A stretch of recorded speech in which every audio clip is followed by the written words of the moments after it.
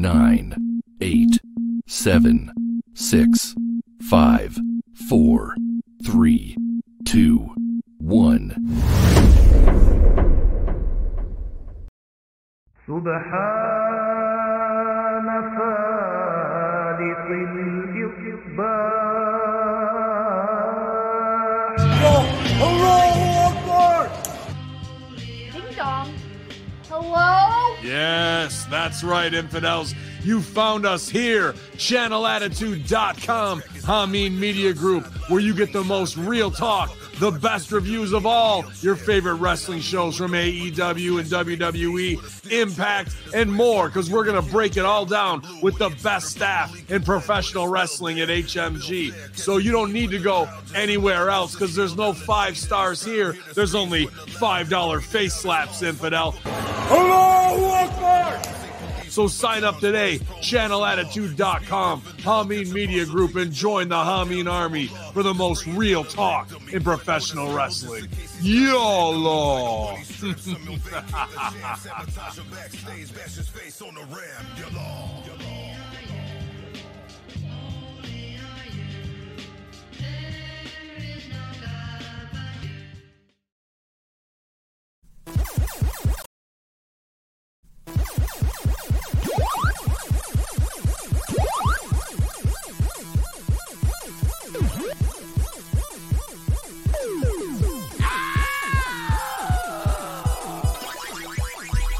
This is Homeboy88 for the Video Game Connection. Join us weekly for the most entertaining video game podcast you'll ever hear. Join Ivan, Big Tom, and myself as we review the latest games, up-to-date gaming news, and game previews all in comedic form. It's a jam-packed hour of ear fun with our own video game rap songs. Listen to the Video Game Connection wherever you listen to podcasts, except Walmart. Never Walmart. Keep gaming and keep listening to the Video Game Connection.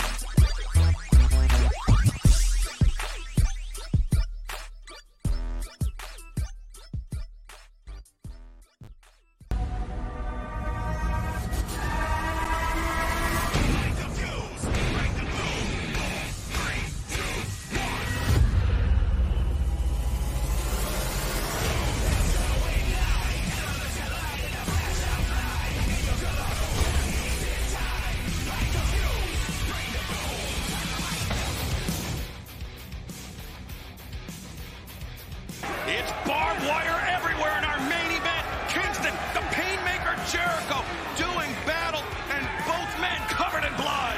They're exchanging right hands moments ago. Now Kingston trying to gain an advantage. A break in the eyes, and Jericho's body goes right back into the barbed wire. It's been a sadistic, sick battle for sure. Barbed wire everywhere, that's not an exaggeration. And you see Ruby Soho, Eddie Kingston's close friend. She has the keys to the shark cage. She controls the shark cage to prevent the Jericho Appreciation Society from becoming involved. Oh, sliced up Yam Bag City right there. Thin slice, horse thick cut. And not only that, the back of the knee being raked across the barbed wire as well. Arteries behind that knee can get just torn apart. Who knows what's going on under the tights of Jericho. Kingston's got a plan. I think we'll probably see momentarily. Look at the back of Eddie, guys. Look at those just sliced open. Yeah, as we saw in picture-in-picture, Jericho planted Eddie Kingston in the barbed wire, and then he had the walls of Jericho locked in with Kingston in the barbed wire tape. Barbed wire, yeah. Now both been fighting their asses off on each other on the apron. Kingston fighting back with all he's got. How much is that? We don't know. Oh, wait. We don't know what the plan is. Kingston maybe thinking superplex. Jericho's in trouble, guys. And remember, if they grab onto the ropes, they're grabbing onto barbed wire as well. Jericho's in trouble! Oh, God, they both went into it. They're both in trouble. They're both in pain. They're both suffering. Soho can't believe it. Neither can we. I think Jericho might have got the worst of it. Well, that's another statement. Yeah, it was bad for Kingston, but worse for the Painmaker. You got to get him out of there. He's stuck. Chris is stuck in that barbed wire. Oh, it's coming with him. Oh, that's horrifying. Wait a second. Ty Conti. Oh, Jesus. Oh, Ty Conti assaulting Ruby Soho. Remember, Ty Conti the fractured keeper the of the hand. gate. Yeah, she's not 100%. Ty fractured the hand of Ruby Soho. Wait, guys, this is not Anna Jay. Anna Jay, yeah. Anna Jay, Ty Conti's former friend. Well, trying to former best friend. Yeah, they were inseparable. Oh my God! What the hell? We had heard rumors of reconciliation between these two women, but it wasn't confirmed. Are you kidding me? Anna Jay. Oh my God, almighty. And Anna, that poor woman's head smashing into the ring post. Down she goes, and now look who's got control over the shark cage. Exactly. Anna Jay bringing the lift down. Going down. And Ty Conti's taking the key from Ruby Soho. She's going to unleash these dogs on Eddie Kingston. Jericho's a genius, like him or not. So apparently Jericho has enlisted Ty Conti, and of course, Anna Jay now. Anna Jay's the shocker for sure. Big time. What a betrayal by Anna Jay. Struggling with that key. I mean, hopefully it's the right key. Well, for them. Wouldn't that be funny if Ruby switched keys? Yeah, that would be. But look, how the hell's it? They're coming through the shark cage. Oh, they put it on the ground, so they're able to fit through. The hell with the clock. And Daniel Garcia. Oh, look, Kingston had Jericho covered. And Garcia, remember, there's no disqualification. Aubrey Edwards, the referee, is helpless. You cannot do one thing about this gang assault or ravage pack of the wild dogs. It's a death match. And now Menard and Hager are free as well. The Jericho Appreciation Society, a 4-on-1 assault on Kingston. Yeah, Kingston's dead meat, folks. Dead meat right now. There's no way out of it for Eddie. He's in the deep water. Oh, wait a second. Here comes the reinforcements. Ortiz, Claudio Castagnoli. Oh, got that mad ball. Oh, Jake. Oh, God, he popped Jake hard. Wheeler Yuta. This is just coming unglued. Moxley teeing off on Hager. And the man. Oh, my God. What a shot to the head of Jericho. The man ball cracked the skull. Exploder here. Exploder coming. Oh, Exploder through the barbed wire table. It looks like Eddie's going to win it. He's got it. Oh. Somehow, some way, that damn Jericho was able to get his shoulders up as these men are still fighting up the ramp, fighting all over the arena. Now, was that a kick out by Jericho, or was that a twitch because of the barbed wire lodged in his shoulder? Doesn't matter, as you know. He got his shoulder up, all I know. Got off his back. Now look at this with the barbed wire chair. Oh, code breaker by Jericho, but the chair fell on Jericho's face. Literally on his face, and that's why Chris is holding his eye or something. Who got the worst of that, Jericho? There's a cover. There's a cover. And a near fall.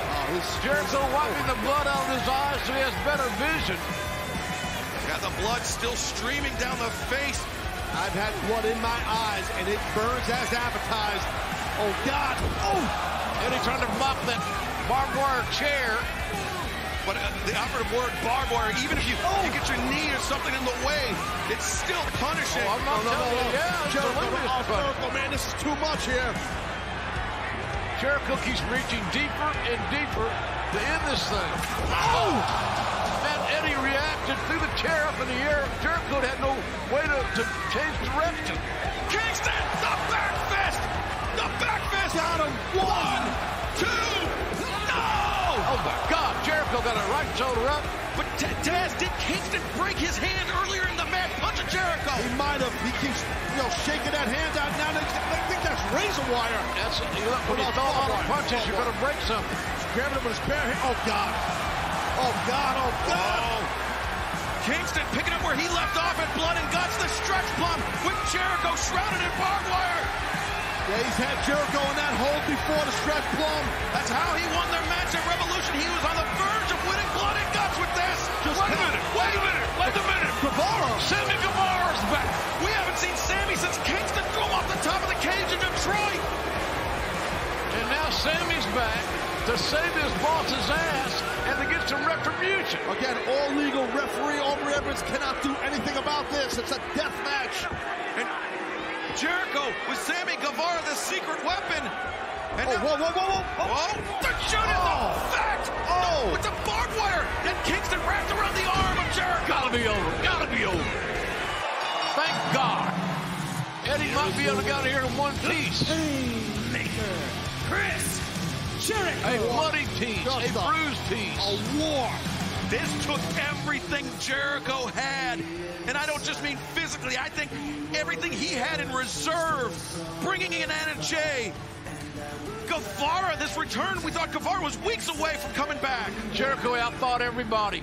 He's always a step ahead. Oh, God, he's not done with Eddie either. Oh, the low blow by Kingston. And now, Kingston, the back fist. He just clobbered Jericho. Now Guevara sent to the outside.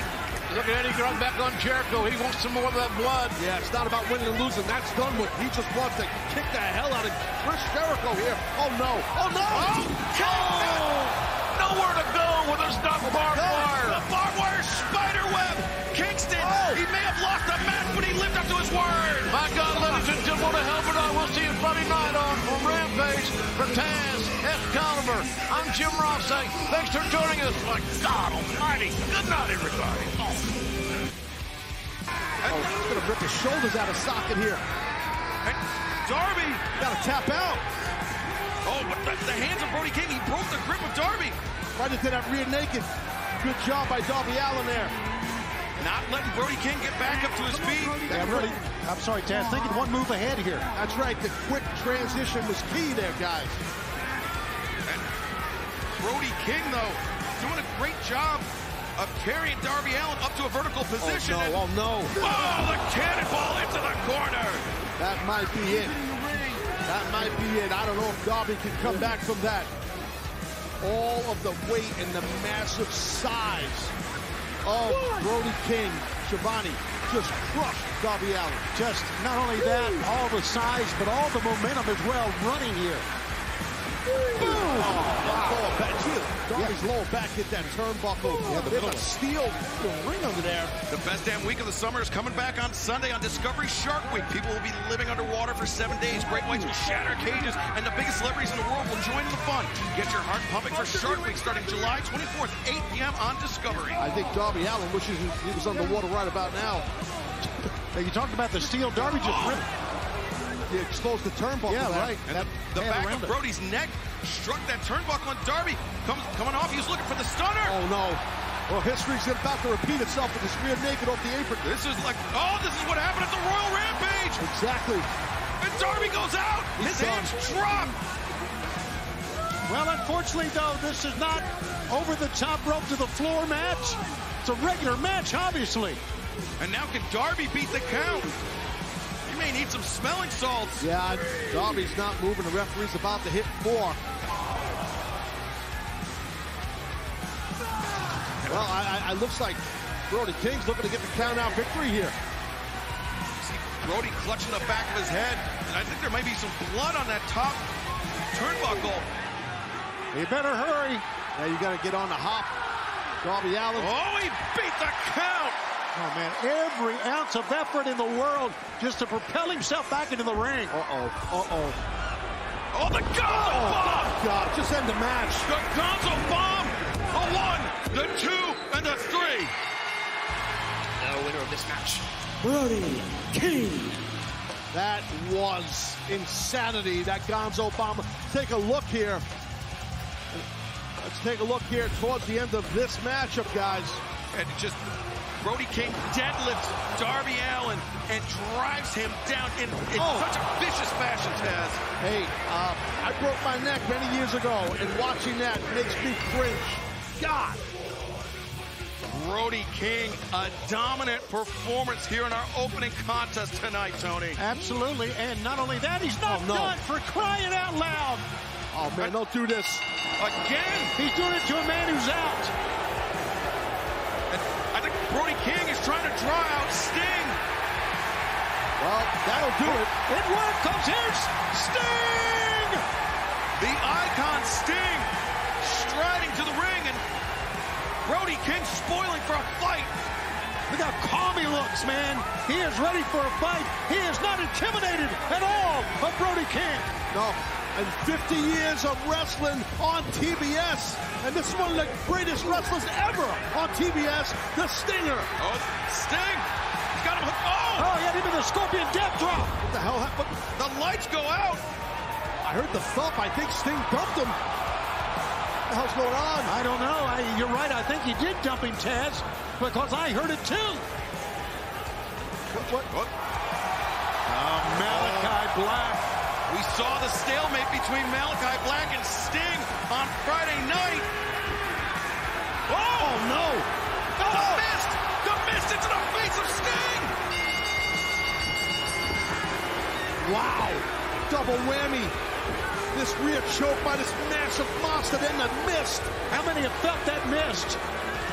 And look at Sting fading under the grip of Brody King. Wow. Now what? That could mean only one thing. Redeemer.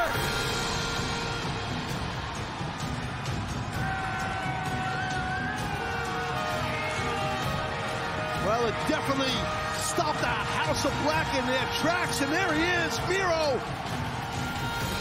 And we've heard on his interviews the last few weeks, Excalibur, talk about the House of Black.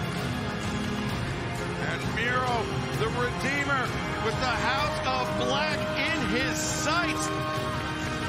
I mean, remember the battles that Darby Allin and Miro have had in the past. Now Miro coming to Darby and Sting's aid. He has stopped short of the ring here. Yeah, I was just going to say that. Not getting into the ring. It's a 2-on-1 situation. Yeah. For that, I don't blame Miro. He's got his eyes closed, kind of. He opens his eyes, a smile on the face. Malachi. What are we witnessing here?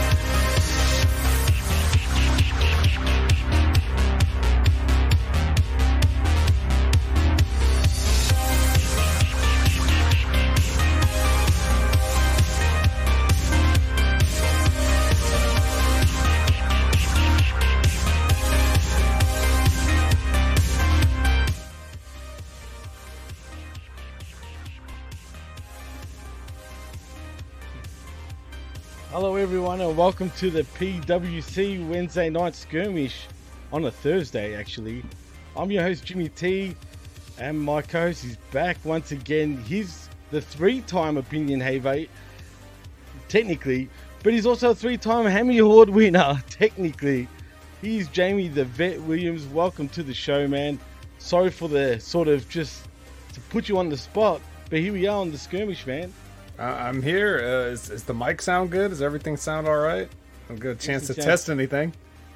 I know. I threw you in the deep end, man. No, you sound great as you always do, man. Okay, good. Well, that's the important thing. Sound good always. And look good, right? no shave, 100%.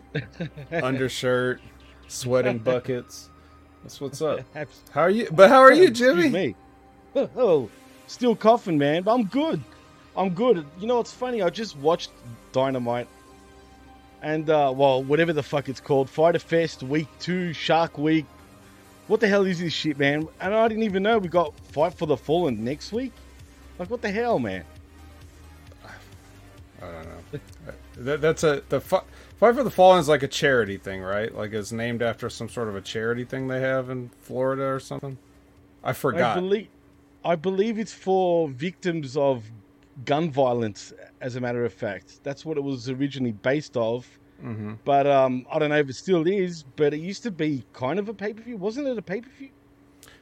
I don't think so. I think it was like one of these things. You know how they just name their TV shows every week now? Like it's always some, Road Rager or whatever. Like I think it's just one of those. I think it was one of those, like a special thing, but that was back when they were doing it at Daly's Place. I think that it might have been the first Daly's Place show that they did was Fight for the Fallen, but I could be mistaken. What do I know? I'm just some guy. I don't know anything about wrestling or whatever.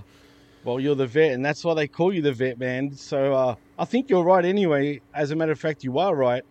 But, yeah, look, I'm just sick of all these gimmicks week in, week out. Like, what's the point, man? It doesn't, get the numbers up. It doesn't do anything. And to be fair, I felt like they were bastardizing themselves to Discovery with all the Shark Week advertising and all that, and the wrestlers wearing the shark hats, whatever the fuck they were. I mean, seriously, it's just stupid and silly, man, in my opinion. But each to their own, I guess. Everybody loves Shark Week, Jimmy. Don't you know that?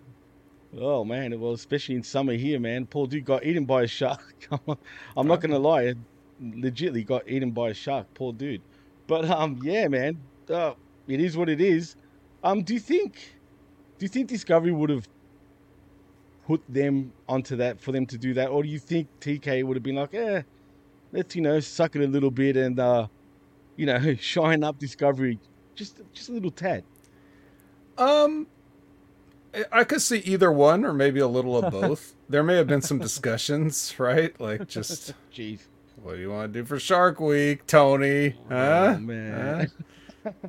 Huh? Jesus Christ. Oh, man, it is what it is. I mean, but before we get into Dynamite, I want to ask you, man. All right. Ain't Jeff Jarrett great? Ha ha! Exactly. Howdy, folks. How the hell does this guy book himself, not only in the Ric Flair retirement match, whatever the hell it's called, he's back in WWE in management, and heck, he's even a special guest referee at SummerSlam. I mean, ain't he great? Well, Jimmy, he's the world's greatest singer, the world's greatest entertainer, and the world's greatest worker, because he definitely just finds himself in places that you would never expect him to step foot in again.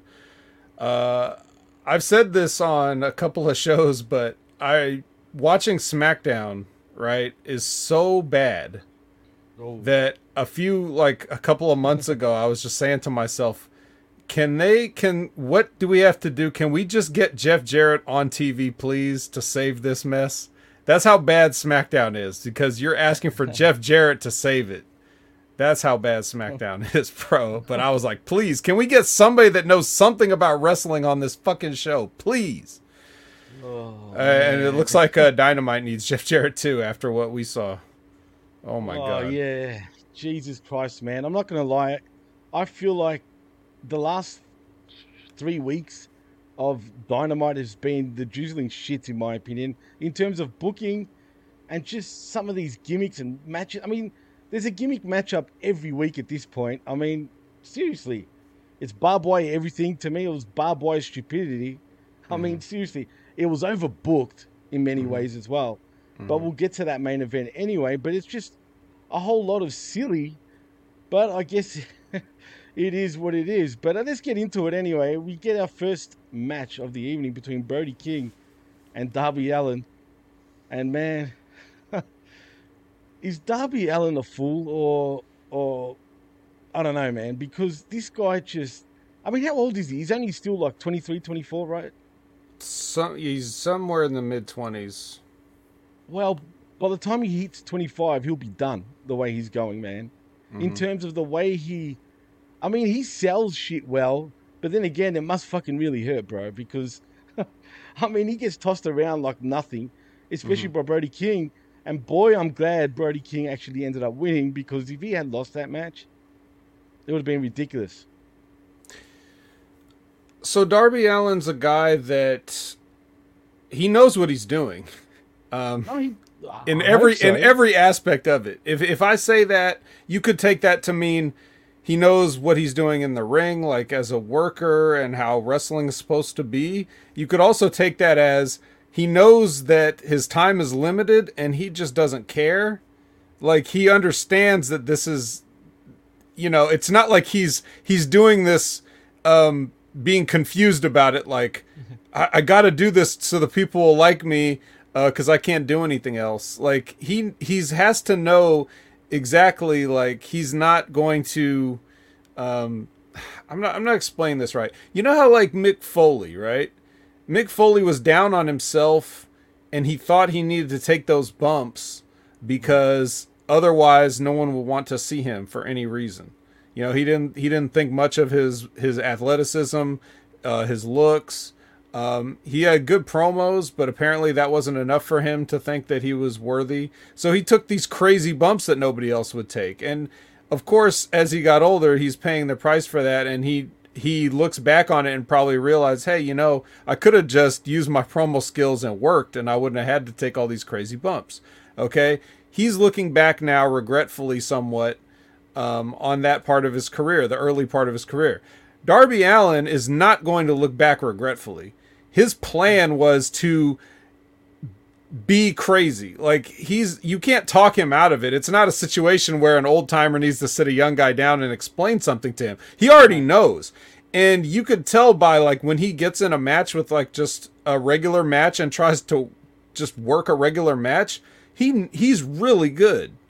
He's entertaining to watch. I'm not going to lie. Yeah. Absolutely. And I'm not even I'm just talking about, like, his footwork, like the way totally. his ring awareness. He can wrestle like when he wants to, but he has the body of a 13-year-old boy, and he knows he also knows that that's not believable in the sense of, and that was another thing that pissed me off. I heard Taz say something like unnecessarily, and sometimes I watch these shows on the other feeds. So, when they do the picture-in-picture, it just stays with the commentary. So I don't know if this was actually on the broadcast or not, but Taz said something to the effect of, for anybody who's saying this isn't believable, believe it, it's happening. And I'm like, Taz, what the fuck are you talking about, bro? Like, how much more exposing the business can you be?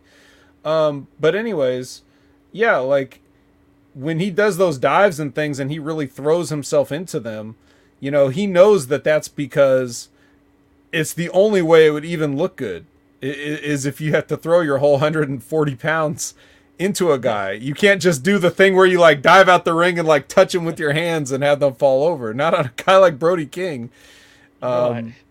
So I guess that's a long way of just saying Darby Allin knows exactly what he's doing. It's not like he can be talked out of it. He's crazy. He knows he's crazy. This is what he means to do. And there's got to be one guy that does this. Now, it's a guy like Sammy Guevara that you have to say stop doing stuff like that, because he's got other attributes that can make him money in the long run, I guess. He doesn't need to do those crazy things, but Darby Allin kind of does, like, a little bit. Absolutely. And you're right. I've said the same thing. He needs to do that to be believable, and that's what makes him believable. You know what I mean? Which I like. And Taz I actually like that about. Well, it's true because it's happening. Oh my God. But think about it. I know Taz is an idiot for doing that. Come on, bro.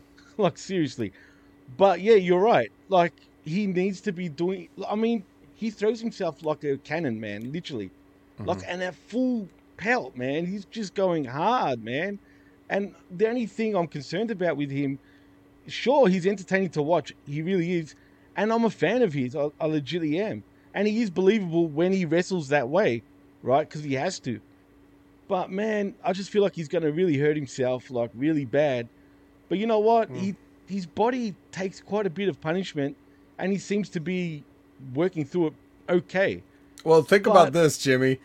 Has Darby Allin been out hurt since AEW started? I think maybe once. I don't remember it.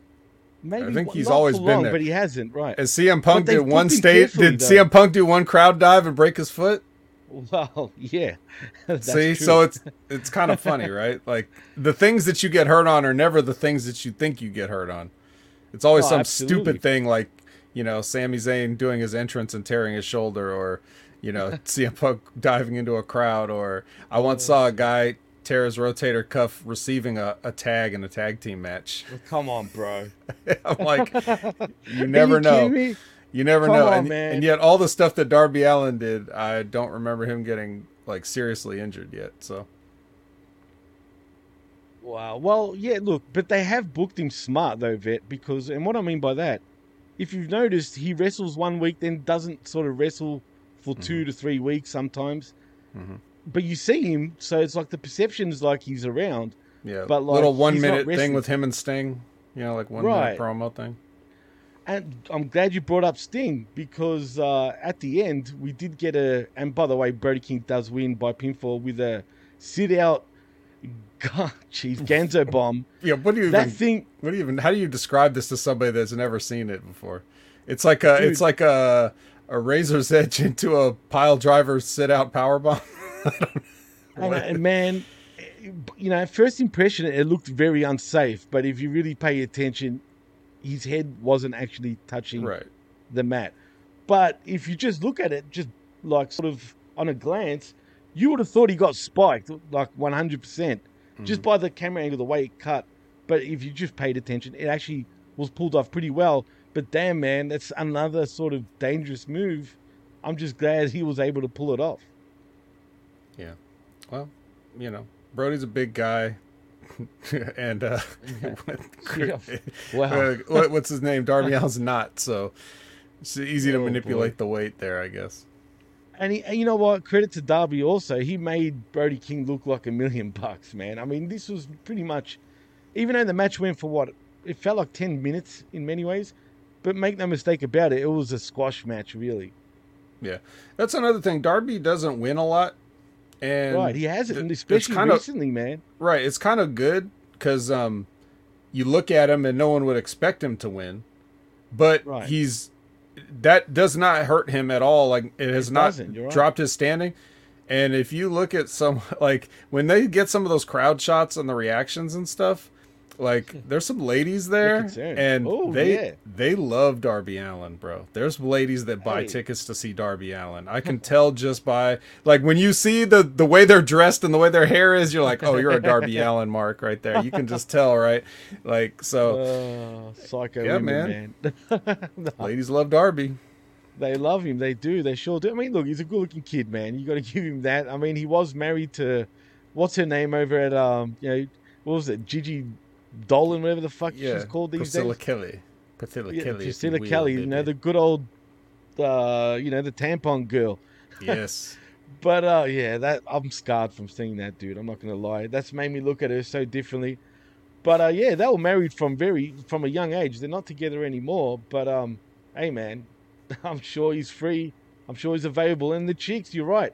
Especially last night in Atlanta. There seems to be a lot more women than usual, man. Or was I just seeing things? I don't know. I think that I don't know how many people really pay attention to the crowd, but when I look at the AEW crowds, it seems like there's some diverse, Yeah. There's like younger people, there's kids, there's older people, there's women. Like you kind of see everybody there. So it's it's interesting because the way people that hate AEW would have you believe it's all just the neckbeards and black t-shirts, which is not the case. True. It's not the case at all. I'm glad you called that out actually, because look, I'm guilty of it too. A lot of like my co-hosts are pretty guilty of it. But yeah, we like to give shit to the AEW Mark Tubbs, but truth be told, you're right. You know what I mean? It's not just the neckbeards. I mean, the demographics, I guess, don't lie, right? I mean, shit. Right. But you're right.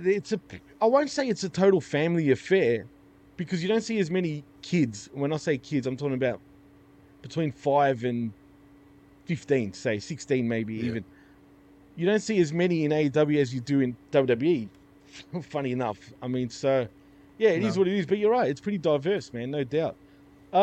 We get a post-match sort of thing that happens afterwards where Brody continues attacking Darby, and Sting comes down for the save. He gets in the ring, beats King down, getting him in position for the Scorpion Death Drop, but the lights go down. When they come back up, Malachi Black is in the ring to stare Sting down as Brody grabs the sleeper on the Icon and Black spits the mist in his face. King keeps the sleeper on and Sting fades to unconsciousness, and then we get the horn vet as Miro enters the building and he just stares down House of Black. I mean, rotten. Yeah. Well, I mean, what do we have here, man? I've said previously, I wouldn't be surprised if Miro joins the House of Black, right? I mean, think about it. You can picture him being angry at his God. God, you let me down, you know. Now I gotta redeem you, you know, and like shit like that. So he joins House of Black. But I don't know if we're going that way. But who knows? I do feel though. Don't be surprised. I said this last week on Uncaged, where you can find on channelattitude.com, just quietly. Yeah. Me and Jugger were discussing what to do with Sting and all that. And I said, how about you make him join the House of Black and reverse his colors? Have him fucking have black face paint with the white lines, right? And until Jericho sort of took that in the main event, but like I said, we'll get to that. And have him join House of Black, right? And then I noticed Sting tonight, or last night, you notice his lines are getting thicker, like they're getting blacker. And now that the mist got sprayed, I feel like he should join the House of Black where he's under their control. If they want to get deep with storytelling, right? But is it wishful thinking, me saying that? I mean... I don't know. I mean, I don't even know what I wish for. I don't try to fantasy book this crap. I don't even hardly care. It's weird, though, because they did get some heat on Sting, which doesn't usually happen. Right. Usually Sting comes down and beats up everybody, no matter how many of them there are. Malachi Black, if he can't even spit in somebody's eyes, he should just give up the gimmick, because he keeps getting... like, he's never hit one person with the mist. Nobody. Right. You're right. Like, they have to grab it off their mouth and, like, wipe it in their eye just to cover up for his terrible spitting jobs. But so there's that, and and then Miro just walks out just to you can't do blackface even if you're Sting. Exactly. Thank you, Facebook user. I was gonna say that. I was getting to that. But since that's been said, I don't have to cover that. I'll just say that hitting a guy's music for him to walk halfway down the ramp and stand is the lamest thing you can do in wrestling. It's just like, it's sports entertainment playbook 101. Just terrible. Like, you're not even trying. I did not like the way this ended, and I'm not interested to see what happens next, really. It's just can we just hit the reset button on all of it and move on? But see, what gets me, right, is them discussing what they're going to do, right? So who was the idiot that told Miro you're going to walk out and you're just going to stand there and just stare? Like, see, we can see them go to break, but the people in the building, absolutely. They got to what? So everybody in the building watches him turn back around and walk up, and then everybody else leaves, and then Sting just gets up and he's like, oh, my eyes, but not really, the whole time up the ramp. Like, it's always weird, when you're in the building to see that kind of shit. Yeah, it sure is. It's funny too. Now that you describe it like that, it actually makes me laugh. I mean, seriously. And yes, think of all the stupid things that AEW and WWE or any wrestling company do that works for TV. I don't want to say it works, but like, if you picture what happens when the cameras, like if the cameras don't go off, you'll see how dumb it is. Like, you have the live crowd there. You wouldn't want somebody to go home and tell the story of like, man, when I was there, Sting had to just no-sell a mist in the eyes and just walk up the ramp like nothing happened. Like, I don't know, just it's bizarre, man. Well, like Facebook users said in the chat, heel Sting at 62 would be weird. But, I mean, does he have to be a heel, though? That doesn't mean he's a heel. He's just under their control, sort of thing. If that makes any sense. We don't need tired old tropes like like baby faces and heels, right, Cody? Yeah, right, Cody. Anyway. Where's Cody? Oh. Well, let's continue on with this stupidity as Tony Schiavone interviews Cole Carter. Ricky Starks and Will Hobbs. Well, Two Dimes, formerly Two Dimes. That was him? That was him, bro. That was him from NXT. I didn't recognize him without his fedora and his wife beater. I felt sorry for him, man, because then Ricky Starks and Will Hobbs interrupt before the key can get a word out, and Starks says they're the future, and he's been the FTW champion for over a year, and for good reasons, vet. And that's not changing because he never defends it. It's easy to have a long undefeated streak when you don't defend the belt. But why is he defending it? That's the problem. You know what I mean? Why is he defending this shit, man? I don't know. They want to give him. They want to make him seem like something after they blew that tag team championship win the previous week. Oh man, and shout outs to Todd, and he says exactly in the chat. But yeah, man, it's true. It's I don't know, man. It's whack.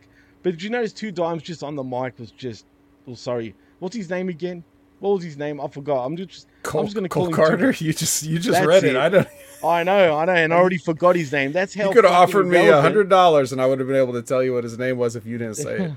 That's how irrelevant he is right now in AEW. And seriously, he can't talk.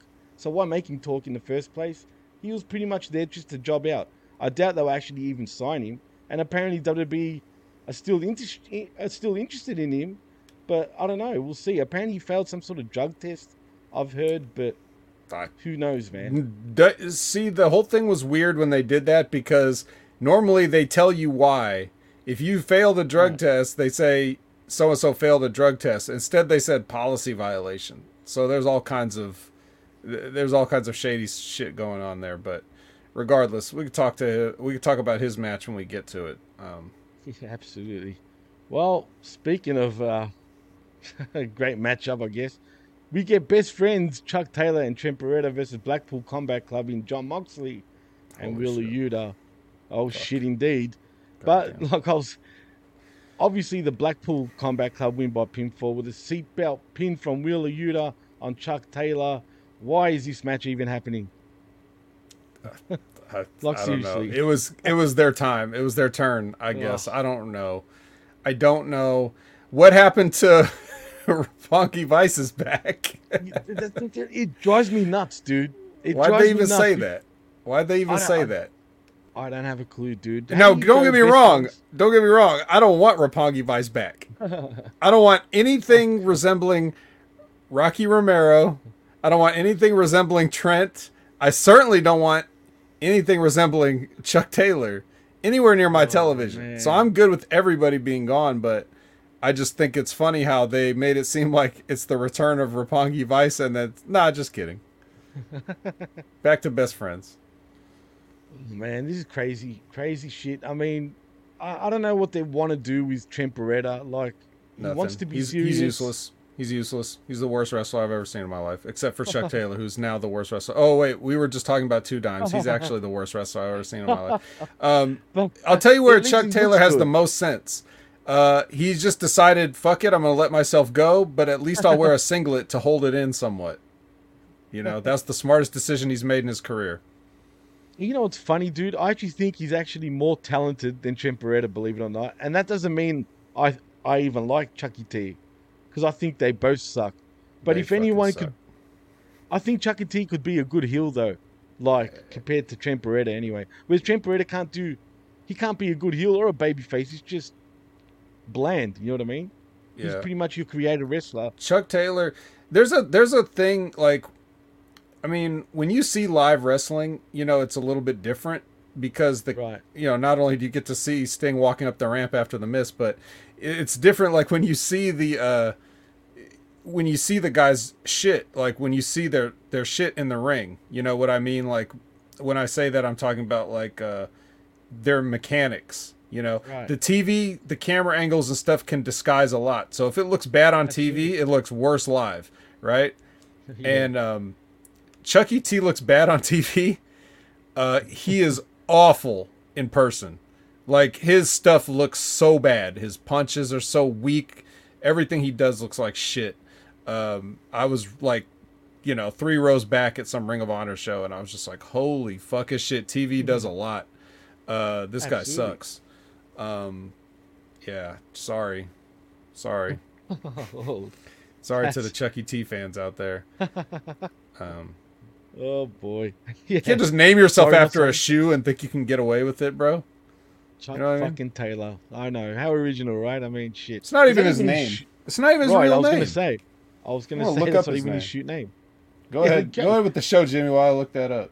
All right, you look that up while I keep going with the show. But as I was saying, the Blackpool Combat Club end up winning. Post-match, we get Daniel Garcia shown watching backstage as we get a hype video for Claudio Castagnoli versus Jonathan Grisham at Ring of Honor Death Before Dishonor this weekend, who nobody absolutely gives a shit about.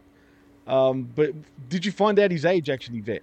His age? I mean, he's not his age, his name, sorry. Well, he's 36, just in case you asked. Yeah, but Dustin Howard.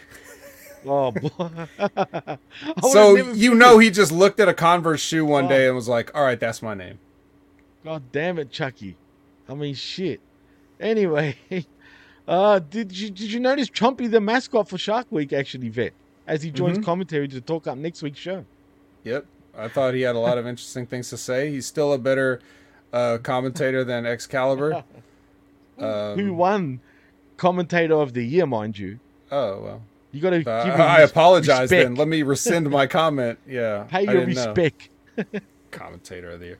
No, in all seriousness, everything I said about Chuck Taylor was true. Everything I said about Beretta was true. You can also add those things to Jon Moxley. Wheeler Yuta, out of all those 4 guys, he's the guy I mind watching the least, and I still don't want to see him. But Excalibur as a commentator, he's not what I would call good. But he's not that bad. Let's be fair. No, he has to do a lot. He has to do a lot. Absolutely, it's true. And he's only ever done this shit like a Mark would. Like doing commentary for PWG is no different than friends doing joke commentary in their living room. Yeah. So he doesn't really know how to do it, but even with that all being said, he's not that bad. It's just when he has to phony put something over. But I can't come down harder on Excalibur than I could on somebody like Michael Cole or any of those like Michael Cole clones, mannequins that they have in WWE doing commentary, or you know what I mean? So there's really not that many good commentators in general. No, you're right. I think Kevin Kelly's the best one right now. Honestly, I truly Kevin believe Kelly's that. way too comfortable, dude. Like he's bad too. Kevin Kelly's bad. No, well, if you heard his play-by-play at Forbidden Door, I think he outshined everybody, dude. He did. He did because he's used to it, and he's not. But he wasn't slipping into his comfortability like he does in New Japan. Like when he does on New Japan, he's constantly like exposing the business and saying inside terminology and just getting lazy, and it's just but he can be good. Kevin Kelly can be good. But he's too inconsistent. Ian Riccaboni's good, I think. Yeah, but he's too chill, man. He's too chill. Ian gets hype. Sometimes. Yeah, but not. I don't know, man. I think I like him. Don't get me wrong. Well, a commentator should be professional. Like when you're watching, you're watching NFL games and stuff, they're not. Troy Aikman's not screaming all the fucking time, or you know what I mean, or Joe Buck or whatever. Like they're not out of control. So I think Ian Riccaboni gets the proper amount of hype, but. You think so? Yeah, I think so. Interesting. No, I just feel sometimes when there's a real good match going on, right? Sometimes I want the commentators to have that energy where they're into it, man, where it seems like they're really into it. And this is where I'll put the WWE commentators over here for a moment. Hate them or love them, when a match is good, they really commentate like it really is good. You know what I mean? They get excited, they get happy. I feel sometimes AEW's missing that, except for Excalibur, because he's excited for fucking everything. Let's be honest, right? Yeah. But that's the only thing. But as far as Excalibur goes, And as Todd mentioned before in the chat, he was named, announcer of the year by the Wrestling Observer themselves in Dave Meltzer. And yes, he is biased, but I've said it many times on previous shows. He's really not as bad as we all make him out to be. He's actually pretty decent. He's not great, but he's all right. You know what I mean? He's good enough, I think, to actually anchor the show. Yeah, so the team they have is whack. Like, absolutely, chemistry-wise, it's just true. Yeah, you're right. Absolutely. Well, I feel like even though we had Chompy and it was Shark Week, well, it still is. I felt like they needed to bring Shark Boy, man. I mean, seriously. Tell me, Shark Boy looks more like Chuck Taylor now with that fat ass gut. Have you seen him lately? No, it's not. I actually good. haven't. Really? Imagine if Darby Allin was pregnant. That's Shark Boy's build. Oh now. God! So you're telling me he's skinny up here, right? And then he's got a fucking pot belly, like. That's funny. Well, that's Shark Boy it is. Anyway, we get Swerve in our glory holes, making their entrance, and Tony Schiavone interviews them in the ring. I'm sorry, Vet, but when you call yourself Swerve in our glory, what else am I supposed to fucking think? Well, it's not what you're supposed to think, but you don't have to say it. Oh, I'm sorry. That's what always goes through my head when I read it. I mean, seriously. I mean, I can't help it. Anyway, Shane Strickland lets the bask in his glory chants go for a minute before trying to get a whose house, Swerve's house, as the fans chant, and pointing out that he's got his man Kevin Gates in the crowd to show some love. And Keith Lee asks him when he's dropping the deluxe. Wink, wink. I thought he was going to ask him who's Kevin Gates. Is that going to be Cole Carter's new tag team partner, Kevin Gates? Oh boy, that's AEW, man. They bring in the big stars, the big stars, huge. Shout outs to Christopher Ames. Yeah. Anyway, he mentions Kevin Gates and the crowd shows some love. Not really. I didn't think they really gave a shit.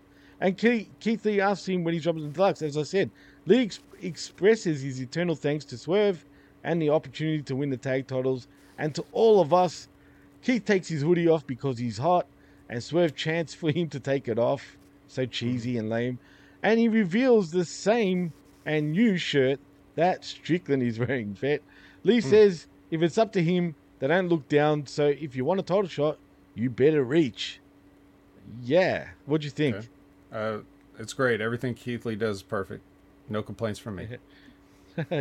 Exactly, Todd. Gates of who? Even though I don't mind Kevin Gates. But anyway, it is what it is.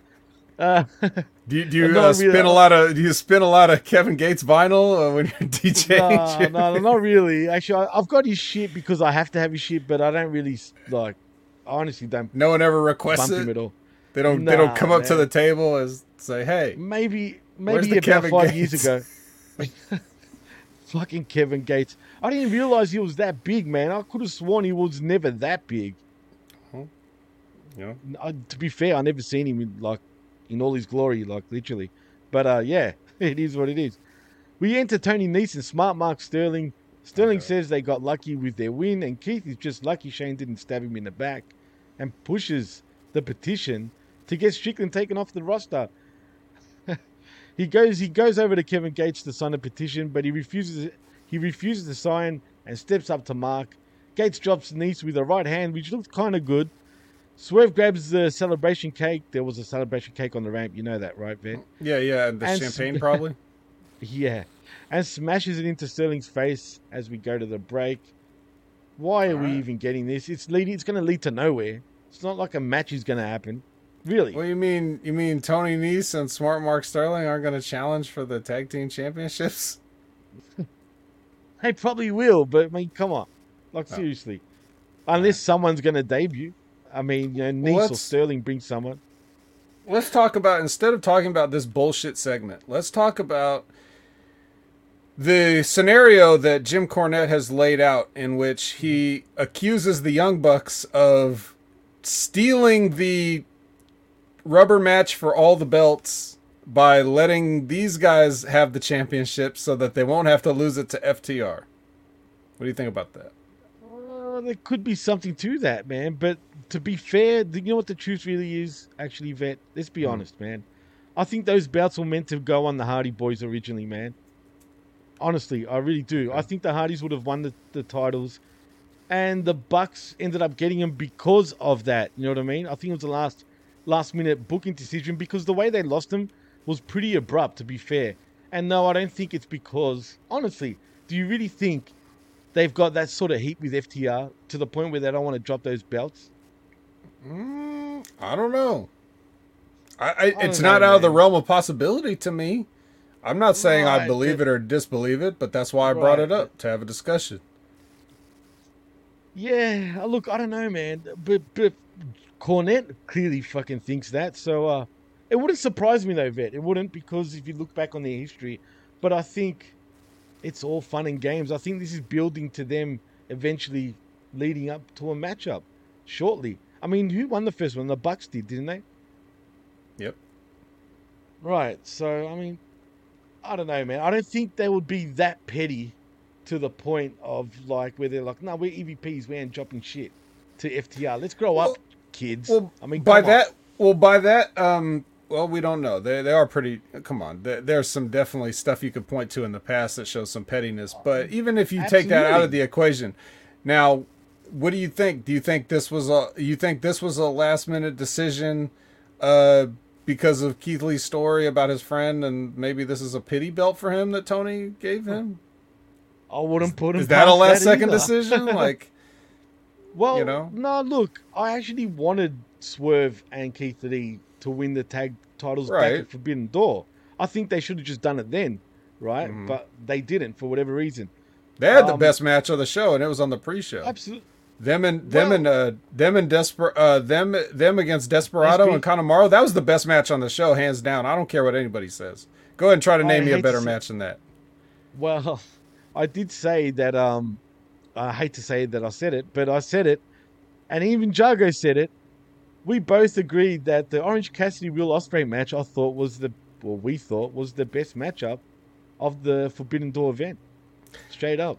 It was a good matchup, but it wasn't better than that tag match on the pre-show. That was good, wasn't. No, that was a good match. Absolutely. They had good chemistry for sure.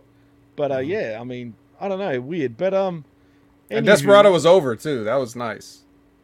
Yeah, like, no doubt. Absolutely. He got a reaction and a chant, so that's for sure, cool. Man. Absolutely. But it's on the pre-show, man. So, you know. And that's true too. Well, anyway, did I mention that Swerve grabs the celebration cake? Yes. And he smashed it into Sterling's face? I did. Yes. If a cake is on the television, it must end up in someone's face before the segment's over. That's just the rules. Well, speaking of cake in the face, honestly, here, Vet, because we get John Silver saying he's the meat man and Butcher is his favorite wrestler and presents him with a shirt that says Butch.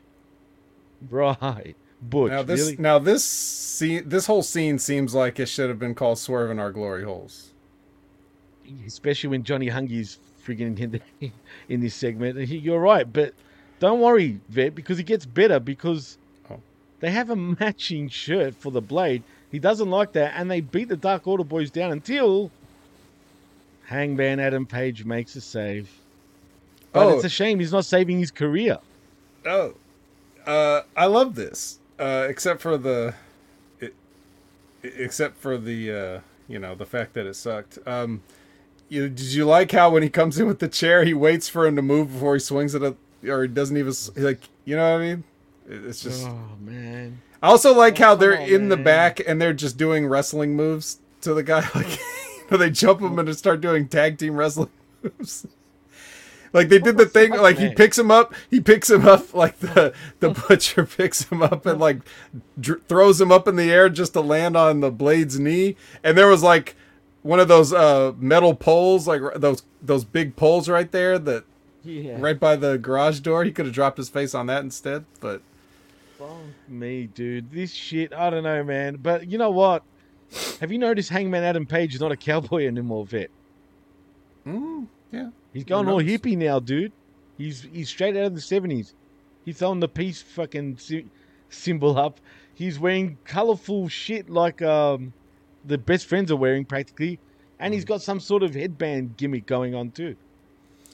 He deserves it. This is he deserves this it. is where he He belongs.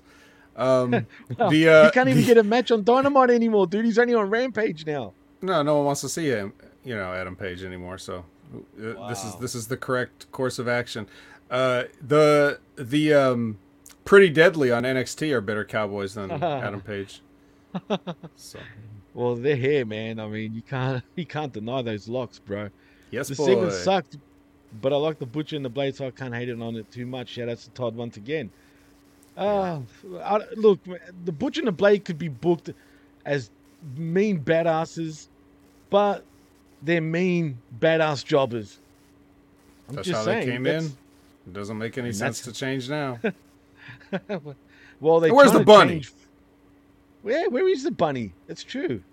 Oh, who knows, man? She's probably in catering, bro. Speaking of cakes, where's the bunny? Yeah.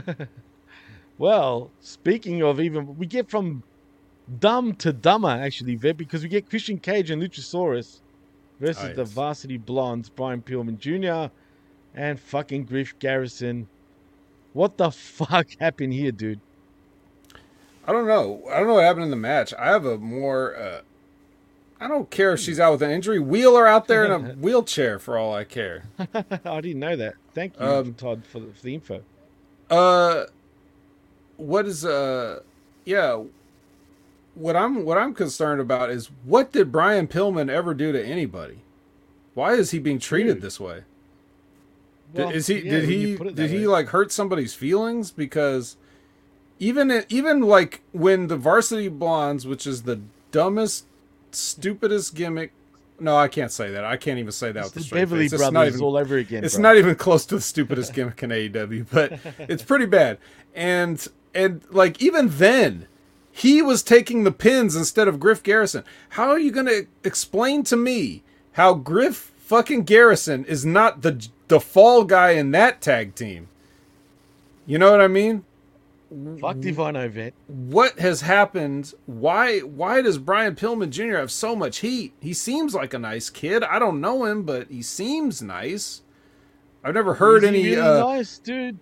Well, I haven't heard any dirt about him having heat, and every time I've heard him... what is that, him and his mom? Yes, and if you heard the stories about him and his mom. No.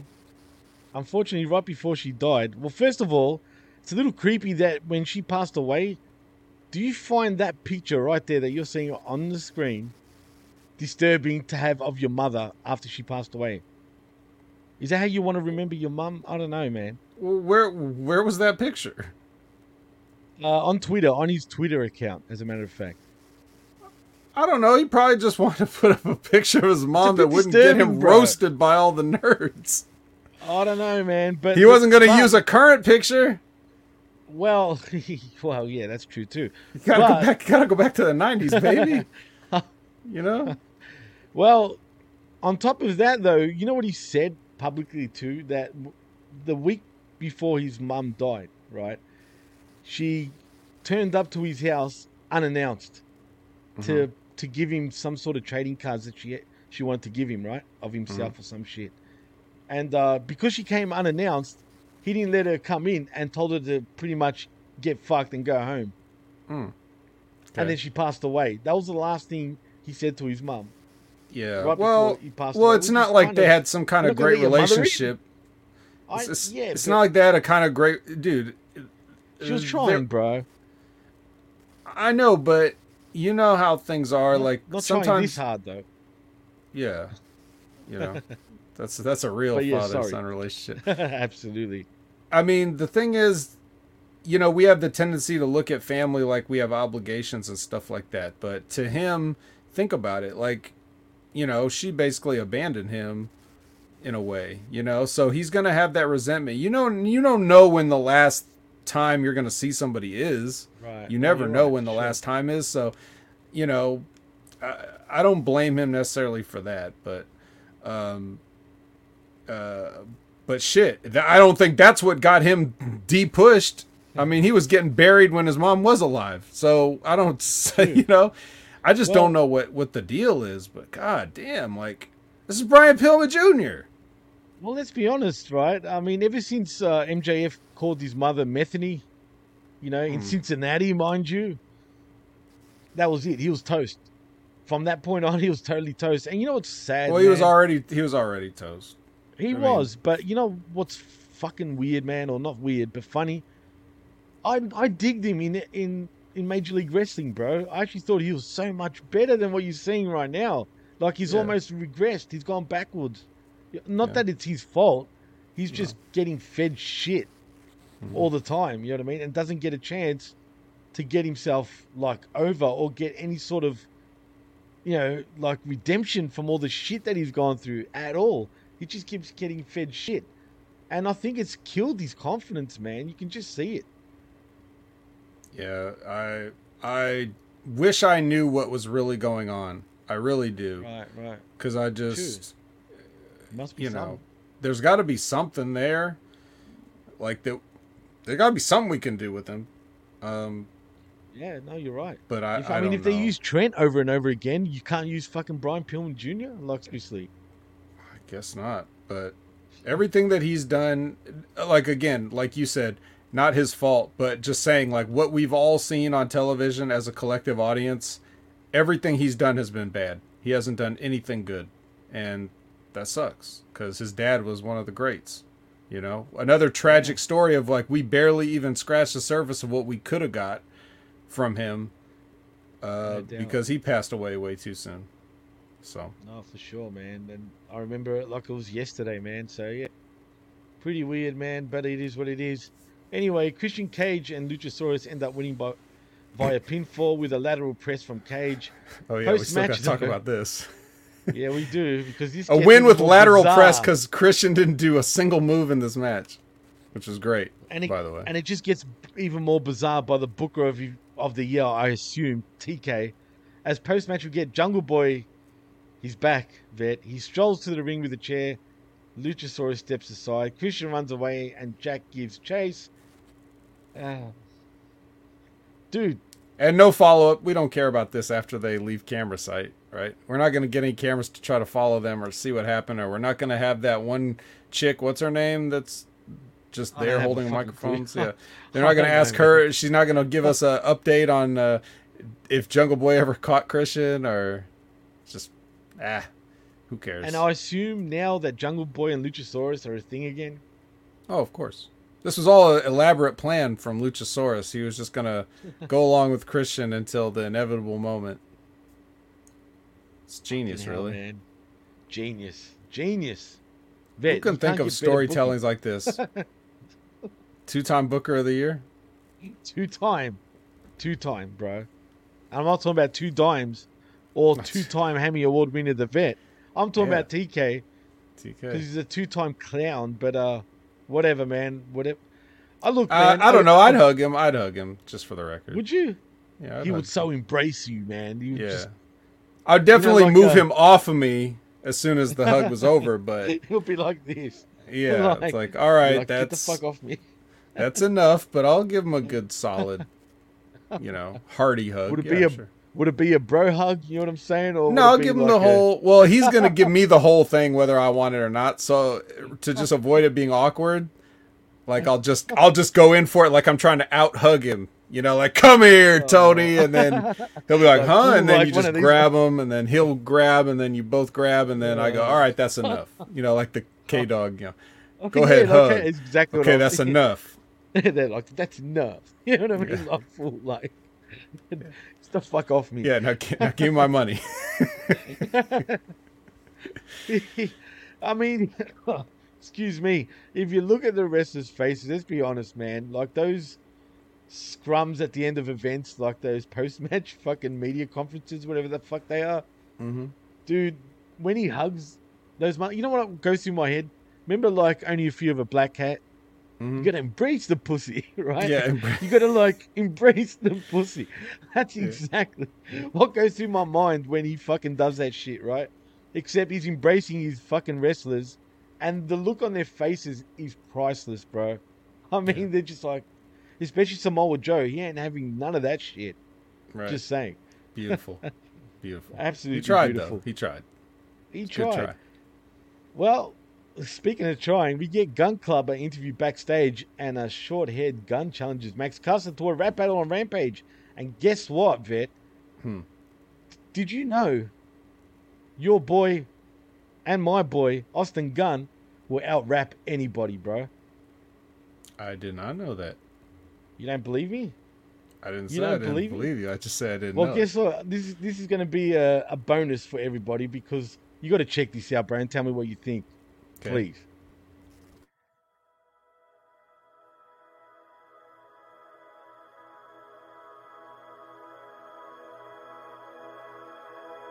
We're in a business where we're the most recognizable athletes on the planet. Why is that? Because we don't wear a helmet. We don't wear anything over our faces. You see us. You're individualized. When I have you on TV, whether it's for 5 minutes, 10 minutes, you're individualized, and I'm watching nothing but you. You have to entertain them. They're the ones that get you over, not you. You do, but it's not you, it's them. It's them. As soon as they all like you, guess who's over? You are. Now there's another Gun coming up. Your son Austin is getting into wrestling. He was kind of our connection to you, and I was curious as to, like, since you're saying it is so different, you don't even know what you would begin to tell someone now. What advice are you giving him? How are you helping him become, hopefully, the wrestling's next big star? Yeah. Okay, listen. I never rap from a floor I don't know. I can make a living off this shit in GoPro. This my promo. Ring needed photo, Chewy needed solo. I got a hunch it's gonna happen, go Quasimodo. Take a photo while I got these cameras in our faces. Dreamed about this moment since the day I tied laces. Mouth full of braces, getting back to basics. Vision getting better, but I never needed LASIK. No hand shaking, you made a point, okay, point taken. Now you the one to point, but I feel amazing. Nowadays, if I could shake a hand, I probably break it. Nowadays I know why Kobe never left the Lakers, but who's better if I give the upper hand? Might take a year off and go train in Japan, then we'll see who the man. Sitting back and watch my strategy, this clash of the clan. You just do what you can, I got a question, so I raise my hand up. Crooked people in this crooked world with crooked answers. Why fucking cops shooting kids with their hands up? Just cause they tenor. Rest in peace on the banner. Wanna know how I want it? Car doors open vertical. Fans so loud, number 30 in the Oracle. Standing ovation, running out of patience. Running back to times when we were lost in conversation. Maintain the image that I'm living in the moment. White paper zoning, actions I'm condoning. Feelings get the best of me, I'm leaving. Slamming doors behind me, losing voices. Pray to reconvene in the morning. Things in this life that I never understand. Why'd you take Will? Why'd you take the man? The day he passed away, I went into the locker room and I got goosebumps when I fucking walked in. Walk up to his locker, put his jersey in my hand. Now it's hanging on my wall, he's our #1 fan. Damn, shout out to the fam, this year was so tragic. Rapping 34, now it's stitching to the fabric. Magic, carpet change, gun into Aladdin. Second generation son of a gun to happen, baby.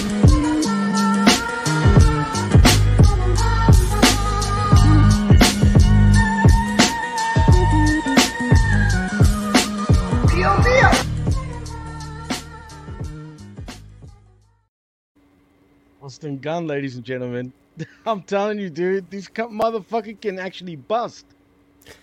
All right, well, let's get a couple things straight. First of all, that was good. Second of all, it was written. Okay, I don't know why they put I don't know why they put freestyle on there. They didn't have to do that. You can't freestyle something that you're lip syncing. It doesn't work that way. True. Okay, and it's so noticeable too at parts. Yeah, I just don't, But hey, all right, let's see it. I'm just saying, man. He does not sort of he doesn't promote that, man. I never knew. I mean, I heard about him rapping. I didn't take it serious though until Jargo fucking. Shout outs to Jargo. He's the one that showed me that on Uncaged last week, or the Blow Off, one or the other, and I was like, what? No way, dude. Max Caster ain't got shit on son of a gun, Austin Gunn, man. I mean, seriously, man, he can fucking go. And that track impressed me. I'm not gonna lie. Yeah, you don't think Matt Caster could do that if he sat down and wrote it like I have think he could probably do it. I have listened to a lot of his tracks. He's got a lot of music out there, man. Actually, he's good. I love Max Caster. Don't get me wrong, but I don't know, man. I think Austin Gunn is like legit.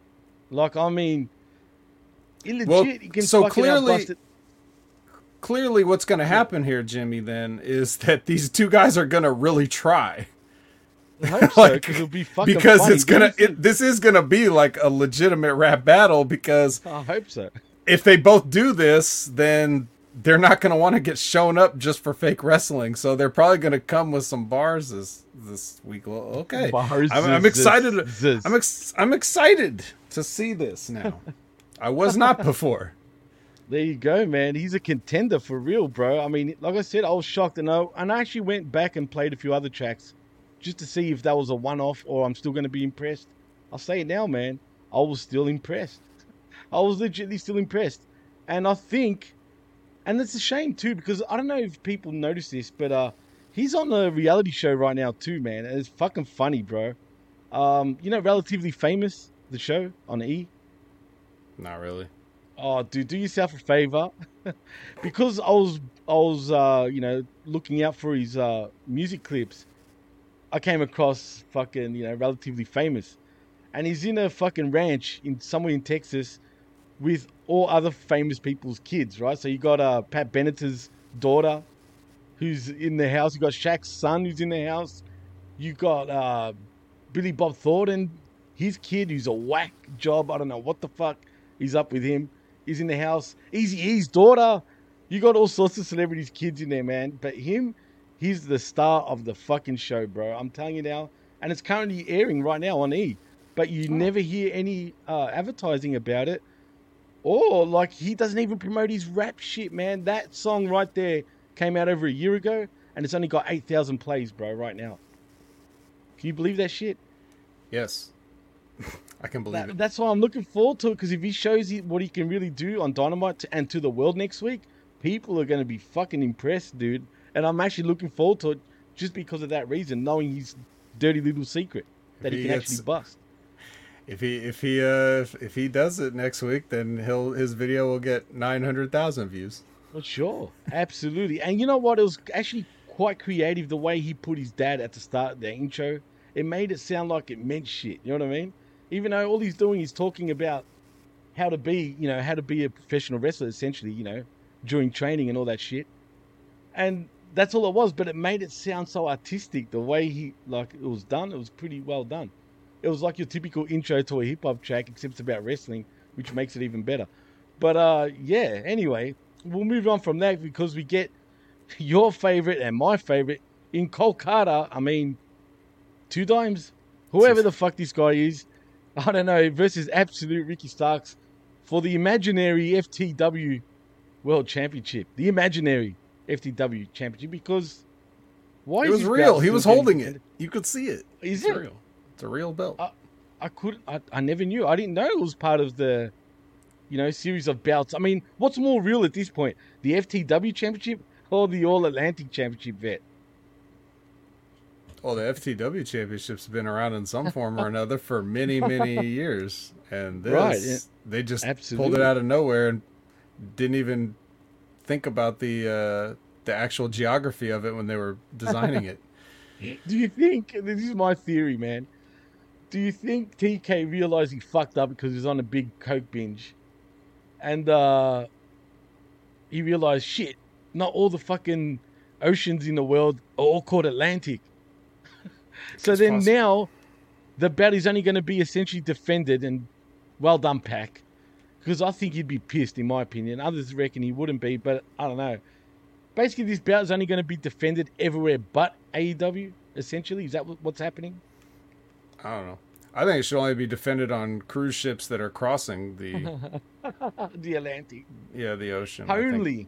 Yeah. Only. Yeah. Why couldn't they call it like the Pan-Atlantic Championship or the... Why couldn't they just not make a belt? How about that? Or that too. Or the Pan fucking... you could have called it the Transcontinental, or is that too trans for AEW, if you know what I'm saying? Or is it too pan? Or is it too pan? See, we got fucking pansexuals out there too, vet. We got to be careful, bro. Yeah, well, I don't know about any of that. All I know is we have too many belts, and this one is not important, and it doesn't need anything, and the FTW one has more history than it. So here we go with Ricky Starks, and oh my God, this kid is so fucking bad. I have not seen... DK. Yeah, maybe dimes, they just bro, maybe dimes. somebody in NXT actually watched one of his matches and then released him. Maybe that's what happened, because fuck.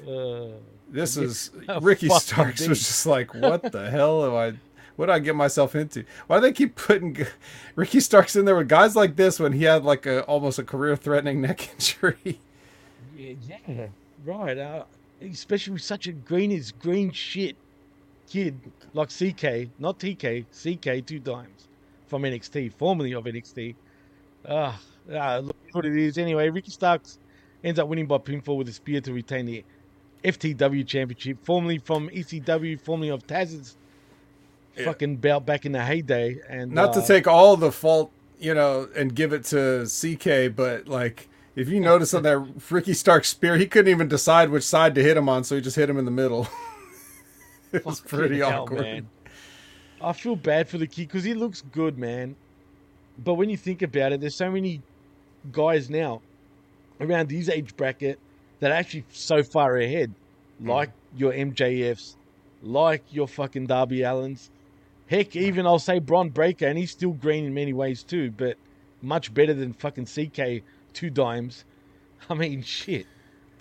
You could definitely see him being one of those guys that somebody walks by and is like, hey, you're kind of big. You should be a wrestler. And then he's like, really? I never watched it or heard of it, but I guess I should. And then they just sign him, Like, those are the kind of guys that, a John Laurinaitis would just look at and sign. Oh, you're great, kid. I can't do his voice good enough. But, you're the only person on earth that doesn't have a John Laurinaitis impression? He's done it a billion times, man. There you go. I'm trying to do it, but I can't really. That's it. But I shouldn't put the Aussie accent on. I got to do it in the American accent. But here we go. I made a fool of myself. But yeah. Anyway, can you imagine when they got busted though? You'd be like, "Oh my God, Vince! They found out." I don't know this man. Security. I'm panicking. Yeah. I'm stressing out, Vince.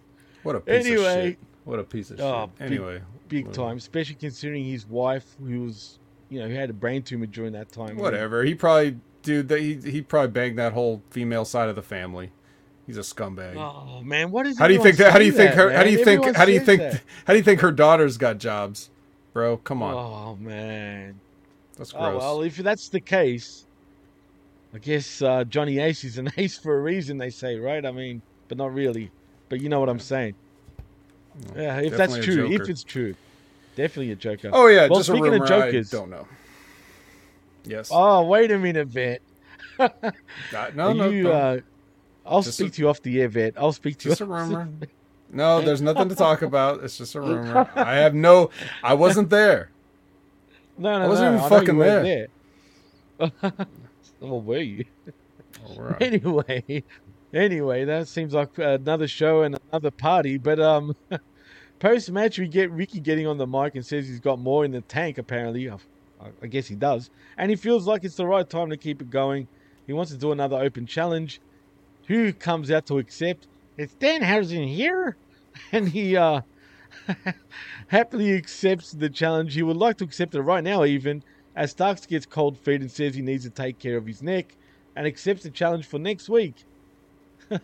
Are you humped for Danhausen? Yeah, I think you should take that belt off Ricky Starks. Oh, yeah, it would be funny, man. Don't talk logic, though, Vet, because you know what? Maybe they will pull it off. I think they will pull it off. He's going to curse him somehow.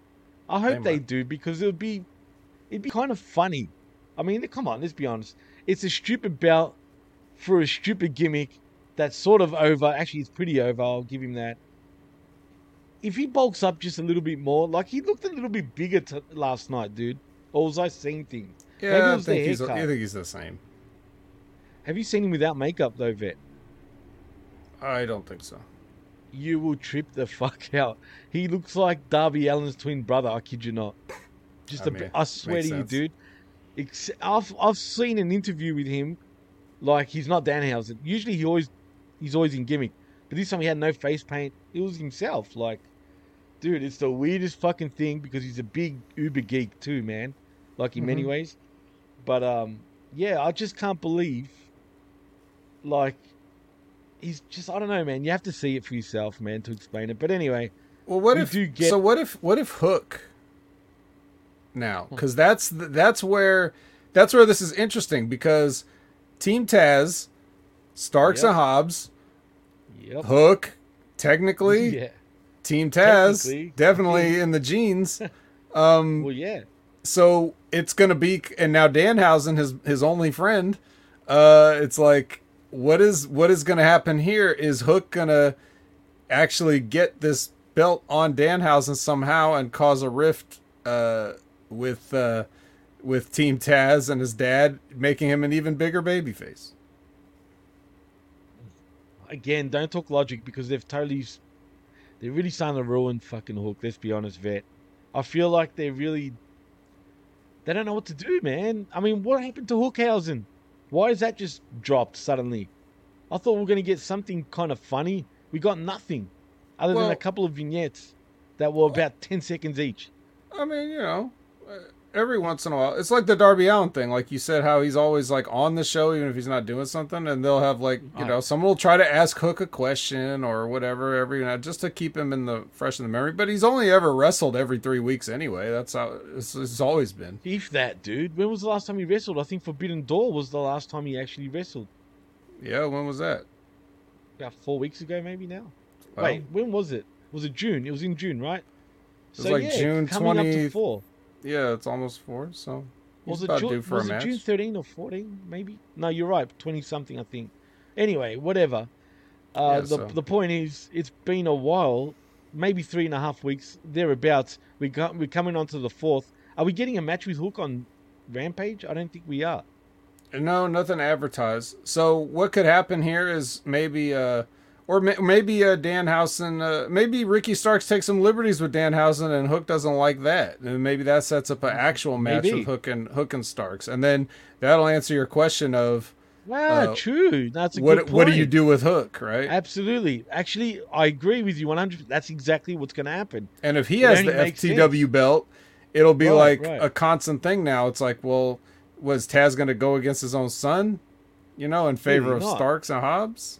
There's no way he does. I mean, look at Taz. When you really break it down, is he not becoming a babyface in many ways?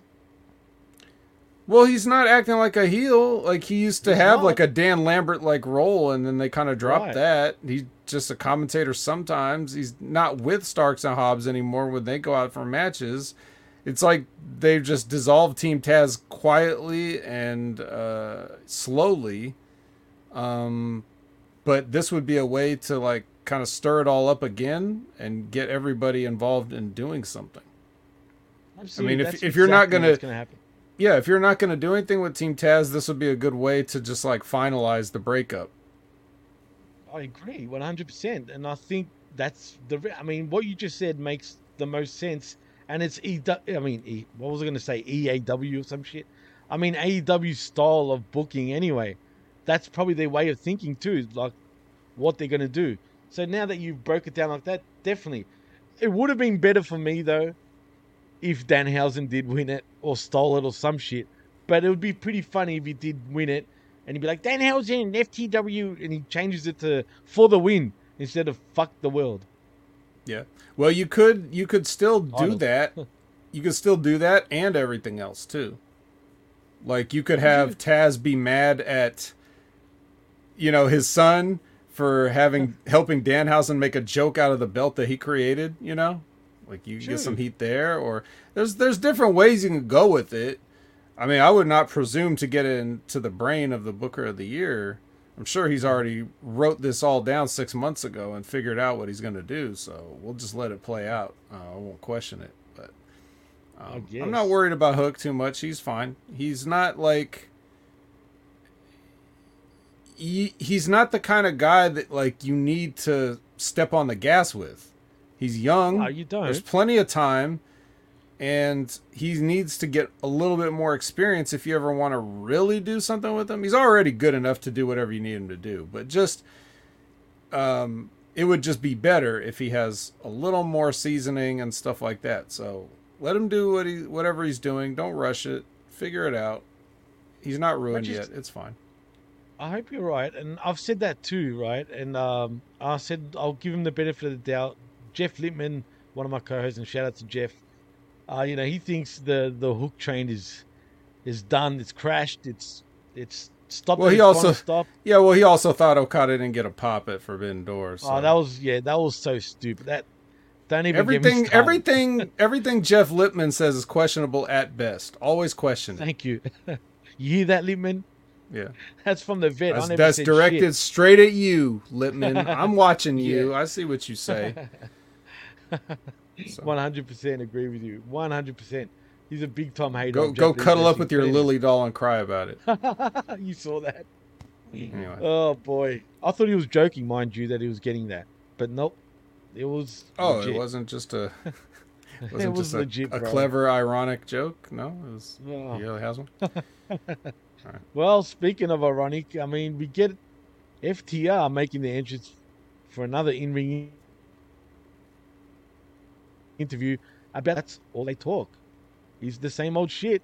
As Cash Wheeler says, 2022 has been a pretty decent year, and no match bigger for them than going to war with the Briscoes as Supercard of Honor. But Death Before Dishonor is going to be even bigger because Dax Harwood tells a story about his daughter having a hole in her heart that healed up. And he goes on to say, if that little 8-year-old girl will fight that hard, her daddy's got no chance but to fight that hard to create a legacy she can be proud of. At Death Before Dishonor, he's going to fight like an 8-year-old girl and beat the Briscoes' ass, which doesn't make sense to me, but I get it. Can we stop this shit already? Really? I mean, I get it. They're so over. Man, he's got to stop. Like, first of all, if I was Dax, or is it Cash Wheeler? It's Dax, Daxon, and Cash Cashson, right? That's their names. I don't even know if it's Cash, Dax, Max. Who the fuck cares at this point? But basically, don't you feel like Cash or Dax or whatever the fuck their names are? Axe and Smash. The bald one. Axe and Smash of Demolition. We only need friggin' Crush at this point. But, really, doesn't he need to shut the fuck up? Cash Wheeler. like, seriously, man. Or Dax Hardwood, sorry. The bald one? The bald one. You want the bald one to shut up, right? The mulleted one can keep talking? The mullet motherfucker has got to start talking, man, because he's just sitting there while his teammate is taking all the glory. And I truly mean that because I think Dax is putting himself way too over and not putting FTR over enough, if you get my drift. I don't know. I don't care either. Whatever. Well, see, there you go. You don't care, and that's a problem. Well, I don't care if one of them gets more or less promo time than the other, or I don't care about, like, it's not this. I don't want to say anything bad about this because it's just, it was just there. It wasn't like I don't need to criticize this. I'm not going to say it's my favorite thing, but I mean, what they did, they just came out and did the promo. The Briscoes aren't allowed on Warner Discovery shows, so they're not going to get a rebuttal from them. It's basically going to be one-sided. And here's the thing that sucks about that. As I cover the Impact Wrestling on the Impact Attack at Hami Media Group, I was really enjoying getting to see the Briscoes on a weekly basis, them being some of the most entertaining guys in wrestling.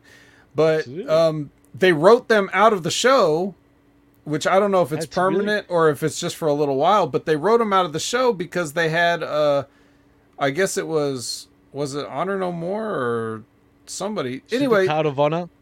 No. Like the group in Impact that's like ex-Ring of Honor guys. That's like Honor No More. Honor No More. That's what it's Ho No Mo. They Pillmanized.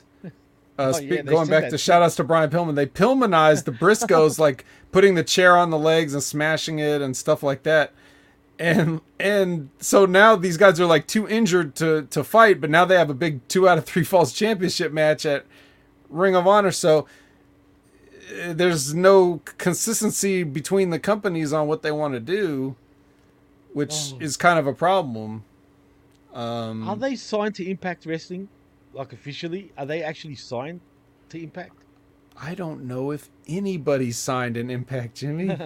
What does an Impact contract mean in 2022? But more importantly, what is an Impact? Yeah, what is that, right? What is that shit? I'll tell you what, but you know what? Them boys have got something to say, because it's a shame we can't get much of this on Dynamite. Yo, Chick, read that shit for me again, Chick. What exactly did he say?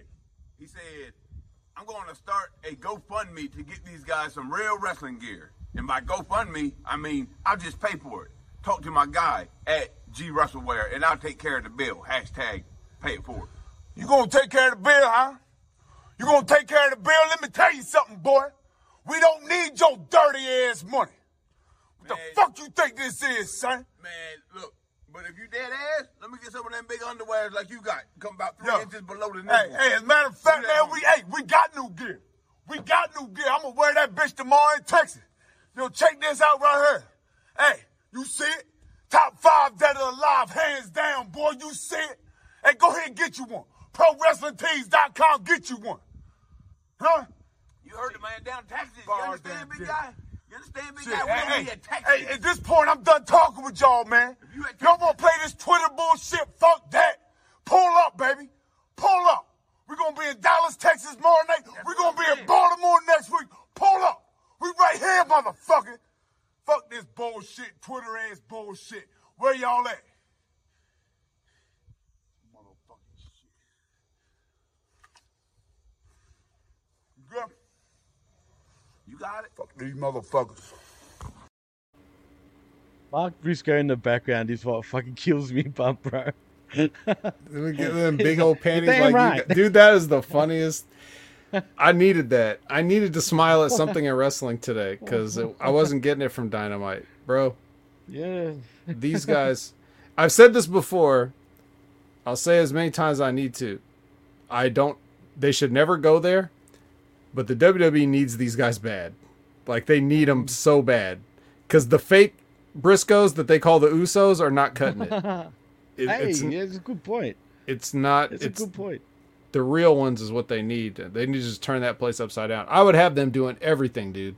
If I was there, if I was Stephanie McMahon, I'd be like, okay, you guys are going to be the new. You're going to break John Cena's Make-A-Wish record. You're going to be on commentary. You're going to do the shop.com commercials instead of the New Day. That'll be brilliant. You know what I mean? You're going to have matches. Don't worry. We'll have you in matches. We'll win the unified belts. No problem. We ain't got no other good tag teams here anyway. And then, yeah, that's what I would do. But you know what's sad, bro? You know what's really sad? We're not going to get the Briscoes, man, winning at Death Before Dishonor. I'll call it Ring of Honor. I'll use that loosely because it's so not ROH. And why? I mean, do we need FTR to fucking get this win again? I feel like the Briscoes should really get a win here, right? If they did win the Ring of Honor tag bouts, just say, then I assume like they've signed with AEW per se, right? Under a Ring of Honor contract. But is it true that Discovery Warner does not want them on their screens? I don't know if that's true. I don't know if anything I hear is true. That's just what I hear. Yeah. You know? Fair point. Fair point.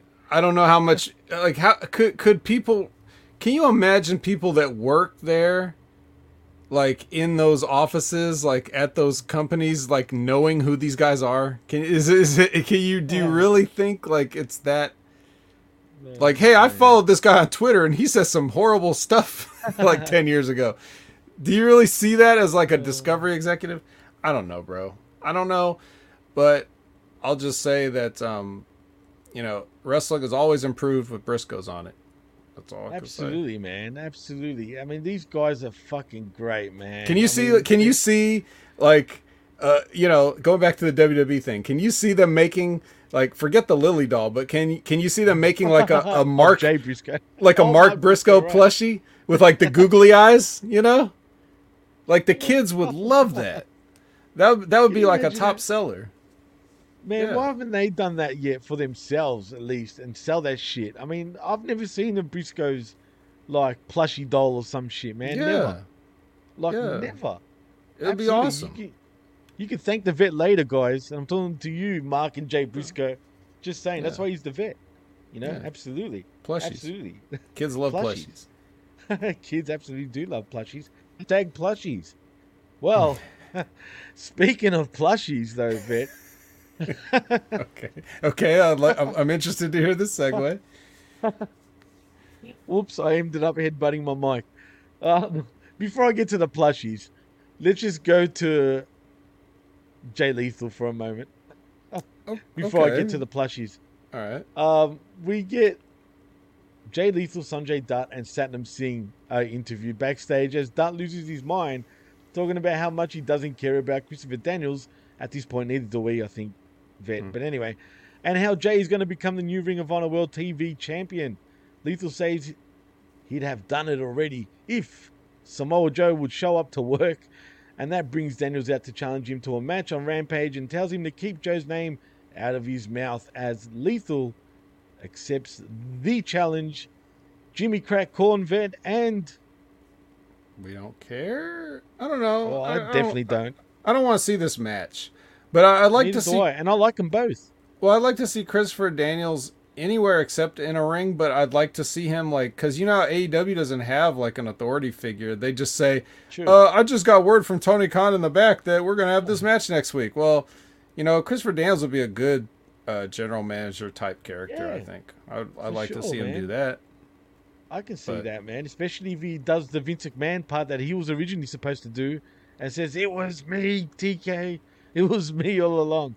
You know what I mean? Remember the Vince McMahon? Yeah. Ministry of Darkness. And I definitely am in the camp that does not believe that was ever actually going to be Christopher Daniels, but apparently it was pretty close to being that. I think Edge, because Edge's book, and he mentioned that in his book. I don't know. Nobody knew who he was then. That's what everybody would say now, right? Nobody knows who Christopher Daniels is. So you couldn't have a reveal like that to be somebody that nobody knew. And you know how that's the WWE's attitude. How is it the WWE's attitude that it doesn't matter what you did before you got here, and then you're going to have him be like one of the biggest angles ever, right? Yeah, sure. One of the biggest little guys, bro. Yeah. Oh, yeah, that Imagine too. that. Oh, boy. He would have absolutely got berated. And he's lucky the internet wasn't as big as it was back in 98, was it? Or 99 when that happened? It was around that time anyway. So anyway, we get. Well, I do have to shout out Christopher Daniels though, because he pushed my elevator floor button for me when my hands were full of Panda Express. So, really, mm-hmm. That's funny. Where was that? In Kelly? Las Vegas. Oh, cool. Did you go to an AEW event? Did you? No, it was a Ring of Honor when he was in the Addiction. Oh, we go a few years back now. Hey, the Addiction was cool for what it was, back then. But yeah, I was staying at the same place, and I had the penthouse suite, and he was probably down on one of the lower floors trying to save some money. But so I ate my Panda Express in my hot tub. Well, speaking of the Addiction, where the fuck is Kazarian? He was on Impact recently. Was he? Yeah. Well, that's he had a match with Chris Sabin. Really. And if you know anything about Chris Sabin, you know Chris Sabin went over because he's basically the Goldberg 98 of Impact Wrestling. Nobody beats Chris Sabin. Goldberg 98. And I don't understand why he is that, man. I'm so over Sabin. He stinks, like Kurt Angle said. I don't know if you remember. But he said he said he stinks. And you know what? Just looking at him, I can smell him, dude. But it is what it is. We get Hathaway and Jay Cargill and Kiera Hogan making their entrance. Stokes says he's got good news and bad news. Bad news is Layla Gray isn't cleared to compete. The good news, though, Vet, is Chris Statlander is banned from ringside, and there will be no head slapping here as Jade pumps up the crowd and we're off. And now I go back to the Was this the part that was going to be the plushies? Oh, no, now it's the plushies. Okay. And we get Miss Plushie herself. I'm going to get heat for this. Athena's getting a bit too plushy, in my opinion. But it's Team Plushy in Athena and Willow Nightingale versus Jade Cargill and Kiera Hogan, the baddies. I'm sorry. I'm sorry, man. I'm pretty plushy myself. Come on. I can say it. I don't know how it is down under, Jimmy, right now, but it's too hot to be cuddling with these women. All right.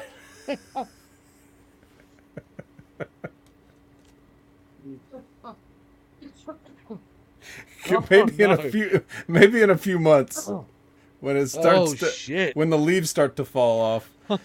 Right now, though, they can stay away.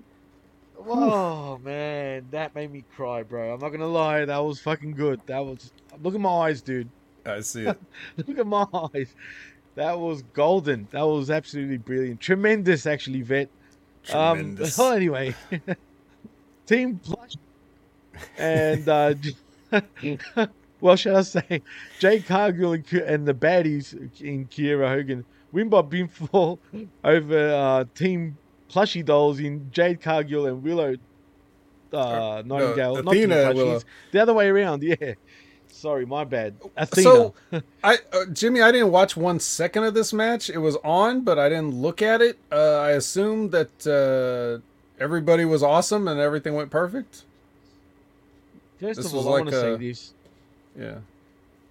Well, do you remember one of the peeves that Athena, formerly known as Ember Moon, had in WWE? Do you remember? It was pretty recent. The peeves? Well, I remember what I remember is her saying something about like the way they were being told to dress or something like that. Yes. Yeah. And what did we see tonight? Well, last night on Dynamite. Well, what did we see? A whole lot of skin by Athena. Yeah. I'm just saying. Well, here's the deal. This is how I feel about women in wrestling, bro. There's a place for all of them, in a way, and this is what I mean. If you feel like you're a good wrestler and you want to wrestle and you don't want to be treated as a sex object, I'm cool with that. If you can't wrestle and you only want to be treated as a sex object and eye candy, I'm cool with that. If you can wrestle and you don't mind showing a little skin, I'm cool with that. If you don't want to do something because you're not comfortable doing it, I'm cool with that. I don't think anybody should be made to do something that they're not comfortable doing, because there's all different types of people. You know, you don't have to, like, you can't have a whole roster full of Kelly Kellys. You got to have diversity. You got to have you got to sell different things to different people. There's going to be the girls that, are going to be like, well, I could be a wrestler and just be famous, but I could also just more easily point my butt at the camera and be an Instagram model. That's much easier. Wow. And there's going to be girls that see the action of wrestling and like, I want to do that someday. And that's cool too. Like, but I'm not with the whole Johnny Ace telling you how you need to act thing. That I'm not okay with that. No. So if you're not cool with it, I'm not cool with it. If you're cool with it, I'm cool with it. Whatever you're cool with. I just don't think people should be told something that they don't want to do. And of course, I'm talking about within reason. I mean, nobody wants to go to their 9-to-5 jobs and do that every day. I get that. But what I'm just saying is, like, if you feel like you're being compromised, your morals or your ethics or whatever is being compromised, and you have to do something out of fear or coercion or things like that, yeah, I don't. So obviously, if she's dressing like this on this, that means that she's okay with dressing like this, and they probably want her to dress way different. But we all know that it's probably just more of a case of her, like, them just fat shaming her or something. You know what I mean? Like, quietly. Well, so plushies. That's all I'm saying. Yeah, she looked. That's not John Laurinaitis' type, so she's gonna get heat, right? She was called Ember Moon after all. I mean, well, not quite heat, but like, yeah, it's getting hot. Yeah, a little bit. Embers, Yeah, I'm just saying there was a few embers starting, while she was around, warm. but a little warm, lukewarm even maybe, but Right. Anyway. So she put on a clinic here tonight, right? That was what happened. No. No clinic? I'll be honest, dude. I think she's so overrated, man. I don't see it, man. I think since her injury, man, was it a knee injury I think she had? She's definitely regressed too, man. She was not as good as she first was when she was in NXT back in WWE until her injury happened, and then she just went backwards in WWE, and I feel like I don't even know that they know what to do with her anyway. You know what I mean? So she's not beating Jade Cargill. There's no chance of that happening. And I will say, and I want to point out that Jade Cargill looks so much better in this match than a lot of other matches, even though those kicks, those sort of push style kicks that she was doing on Athena was pretty fucking, looked pretty stiff in many ways. Like, she really put a bit of oomph into it. But man, when you put Athena up against Jade Cargill, you got a friggin' 5'1" chick against a legit 5'10" chick, and just looking at him is just night and day. Like, literally, like, one's a freak specimen, superstar written all over her, with charisma like just dripping off her, and the other one is just plushy. I'm just saying. You know what I mean? There's nothing wrong with that. I'm plushy. Just saying. You know what I mean? Nothing wrong with it. You're showing too much skin though, man. And well, look, you're not gonna get a great deal of women that can match up to the stature of Jade. So we have to throw that out the window if you ever want to talk about who she's gonna have matches with. Most women are closer to 5 foot than 6 foot. True. That's true. So, I mean, fuck. So you gotta, unless you just want Jade to retire undefeated in a couple of weeks, then she's not gonna have to, I don't know if they want to pull the trigger on Statlander. She doesn't seem like the one to end the streak or whatever. And they're already, and she already made the comment in the promo about, hey, you could be the AEW World Champion. So what? You're just gonna sick her on Thunder Rosa now? Like, is that what we're doing? I don't know. What was now? I missed or forgot something. What was Statlander referencing when she smacked her head? Was that like she get a concussion or something? Is that why she wasn't wrestling? I think so. I mean, I guess. Do we know? I don't think we do, unless it happened on Dark, because I'm in the dark, literally. Right. Like, well, let's check the AEW botches and Kenny Olivier accounts and see, go through the reels and see what Statlander did. What I'm laughing about? Do you ever watch Botchamania, bro? Rarely. Oh man, the latest shows have been fucking comedy, fucking gold. I'm not gonna lie, especially the AEW segments. But what takes the cake is the Taz segment and the intro to the Taz segment. Because you know how Taz is a lot like JR. He'll shit on shit when he sees fit. Like, you know what I mean? Probably not as blatant as JR, but he's pretty blatant, especially on Dark and Dark Elevations of the Darkness, whatever the fuck it's called. Right. When nobody's listening, or when he thinks nobody's listening. Right, but the shit he says, he's fucking funny, man. Like, you got to check that out. Lately, Botchamania has been fucking gold. That's all I'm going to say. Pretty funny. Damn funny. Well, anyway, let's move on from that ridiculousness to even more ridiculousness as we get Thunderstorm. I interviewed backstage. But before we get to that... Well, it doesn't matter because neither did I. But remember. Basically, Jade Cargill cuts a promo on Miyu Yamashita, telling her she's the best in Japan, but she's going to win next week. Not Jade Cargill. Not Jade Cargill. Thunder Rosa. Thunder Rosa, sorry. Yes, that's right. I got Jade in my head. The other champion woman. The other champion woman, absolutely. That did a job randomly in another country for this woman. I watched that match, actually, and she lost. Yeah, what's up with that? Speaking of making that, as the Hurricane would say. But then guess who rolls up, though? We get Team DMD roll up, and Britt Baker wishes her good luck in a mocking way and says they'll see them Friday. I guess we're having a match on Rampage between DMD and Rey Mysterio circa 95, if you know what I'm saying. I think I do. Well, now I can't. So like Thunderstorm. Yeah, Thunderstorm. I I can't quite call Jamie Hayter a plushie. She's more like one of those, like, you solid, know, the solid plushie. Yeah, the striking dummy that sits up there like really stiff on the wood thing. Yeah, with the flat top and everything. She's probably more like that. Like there's some give to it because it's rubber, but like definitely some give. But she's solid. Yeah, and I like that. I think I like think it too. I quite like that. So she's got shape, man. You know what I mean? Unlike the other plushies, they're a bit, you know, like do you know what a drop tank is? Like on your car, you know, like the tank, your gas tank, right? Okay, yeah. You know, if you get some hotted up cars, they've got like drop tanks where you can sort of see them real low. That's Athena and the other plushie Willow, like they got their asses sort of dropped down, like, you know what I mean? And you know, you got solid chicks, you know, they work hard, bro. If you know what I mean. It sounds bad the way I'm portraying it, but they got a nice a nice middle ground too, because Tony, absolutely, you know, she's a little plushy and a little hard, so perfectly plushy. Yeah, I like that. Perfectly like Tony. plushy. Oh Absolutely. man, Tony, and real just while we're on the subject of Tony and Rosa, because I didn't get to talk about it, but I heard you guys talk about it on your review or whatever.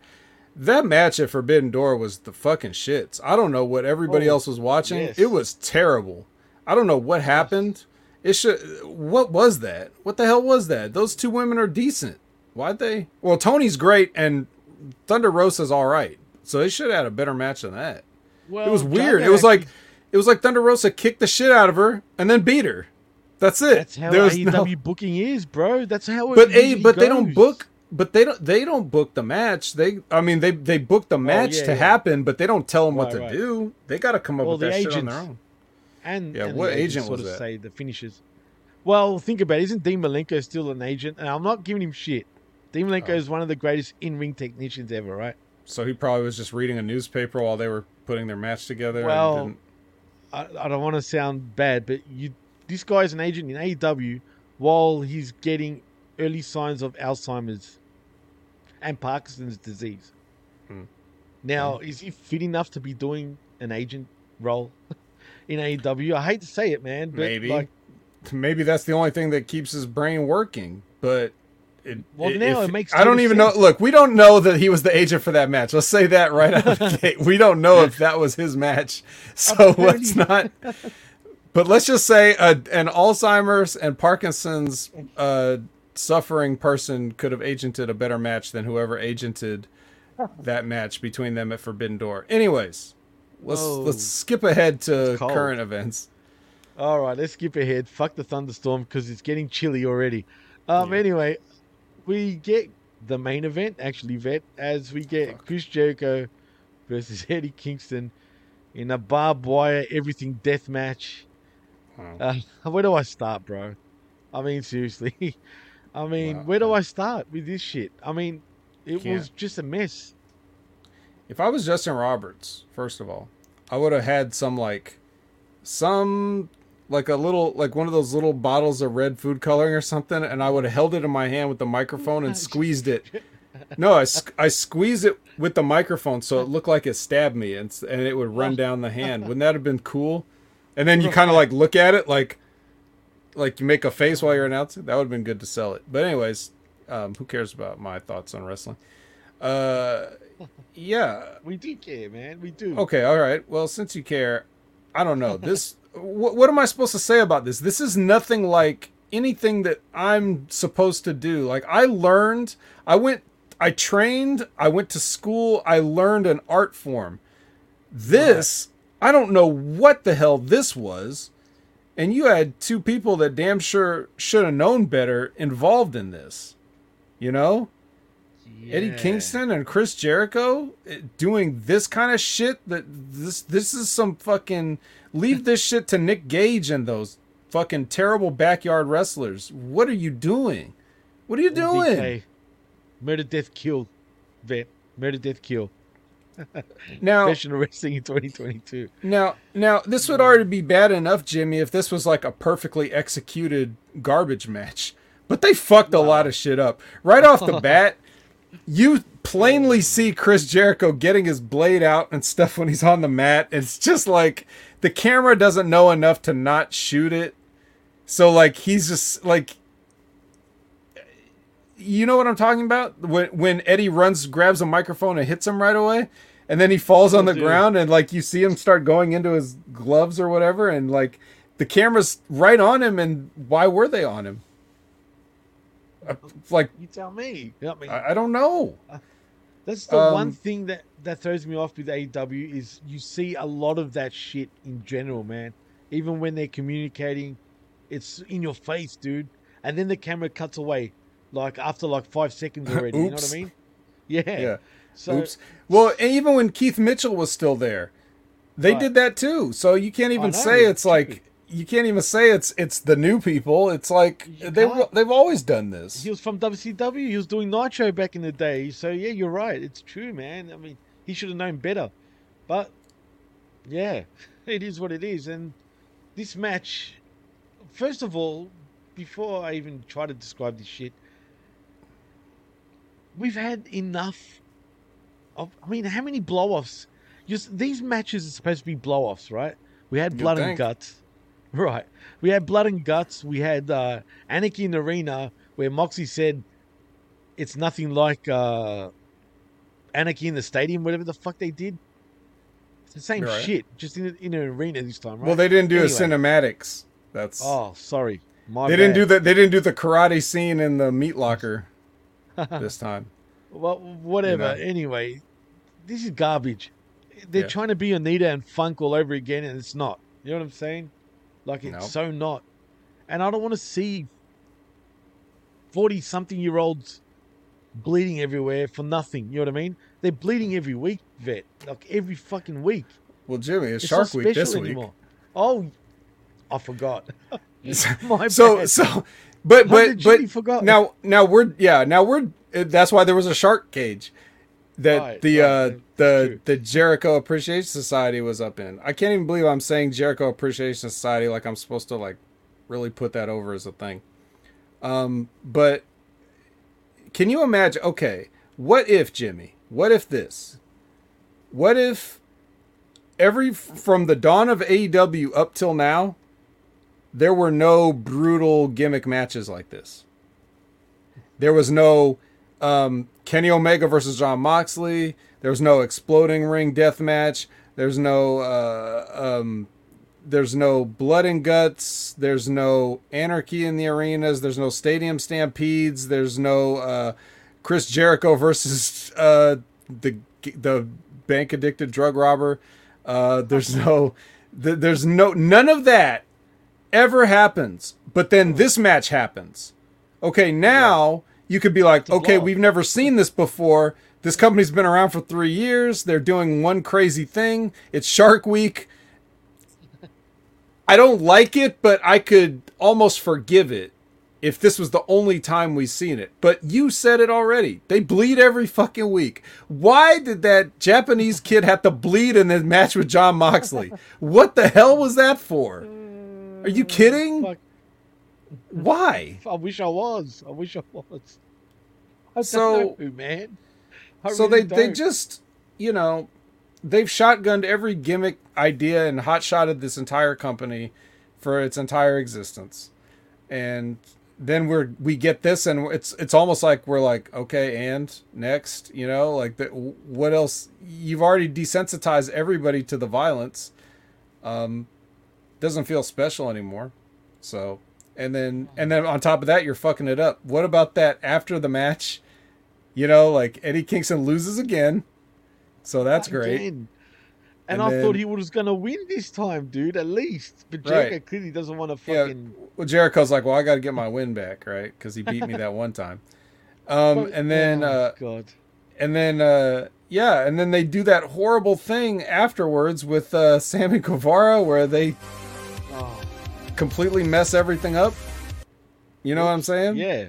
I know you're right. It's true. And I saw that somebody had posted that, and then when I went back on Twitter, I saw it again, but it said that it had been removed because of copyright things. Like that clip had been removed from copyright things. So Donald Stevens in full effect there.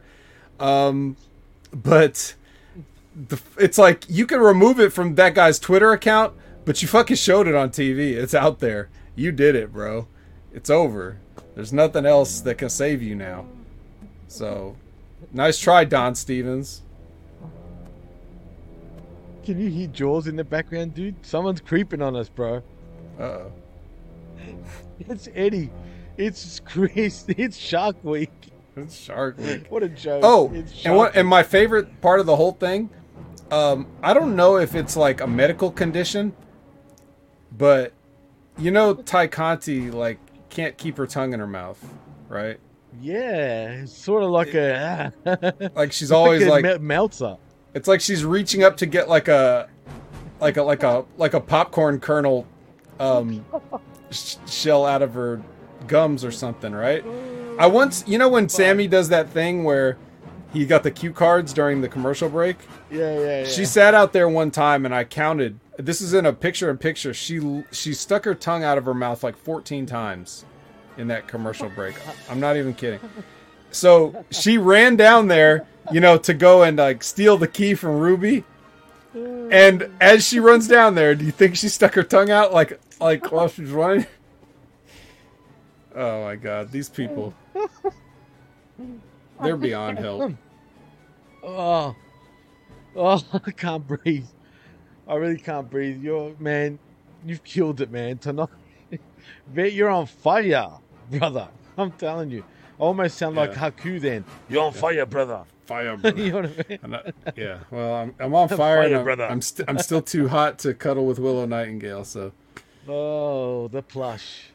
The plush is good, but not too much of it. You know what I mean? But yeah, man. Just save the plush for the Mark Briscoe doll that we all need. Absolutely, that's money. That's absolutely money. But as you were saying, Chris Jericho ends up winning by pinfall with a barbed wire assisted Judas effect. Post-match, we get Eddie recovers and hits the back fist on Guevara. Throws Voice into a barbed wire pit on the floor. And that's the show, folks. This was like the Natalia at a house show finish, because Eddie just got up after he got knocked out with the barbed wire juice effect and kicked their asses. Jesus Christ, man. Is that how they sold him on losing? Like, oh, don't worry, you get to no-sell it and kick our asses like Natalia. Dude, fuck. No shit. I mean, shout out to JR anyway for like, still thinking with his friggin' shark down there in his pants about Natty and her sister. Did you see what he said? I wish she was a bit older than Natty. I wish. He said that shit, bro. Fucking JR, good old JR, man. Keep doing your thing, my man. I mean, seriously. But yeah, man. I mean, Vet, I think we can take this shit home, bro. I mean, what can we say? But nothing's better than this, though, bro. Just before we do go. Is that the new Best Friends? It's the new Best Friends. Was that Chuck Taylor and Trent?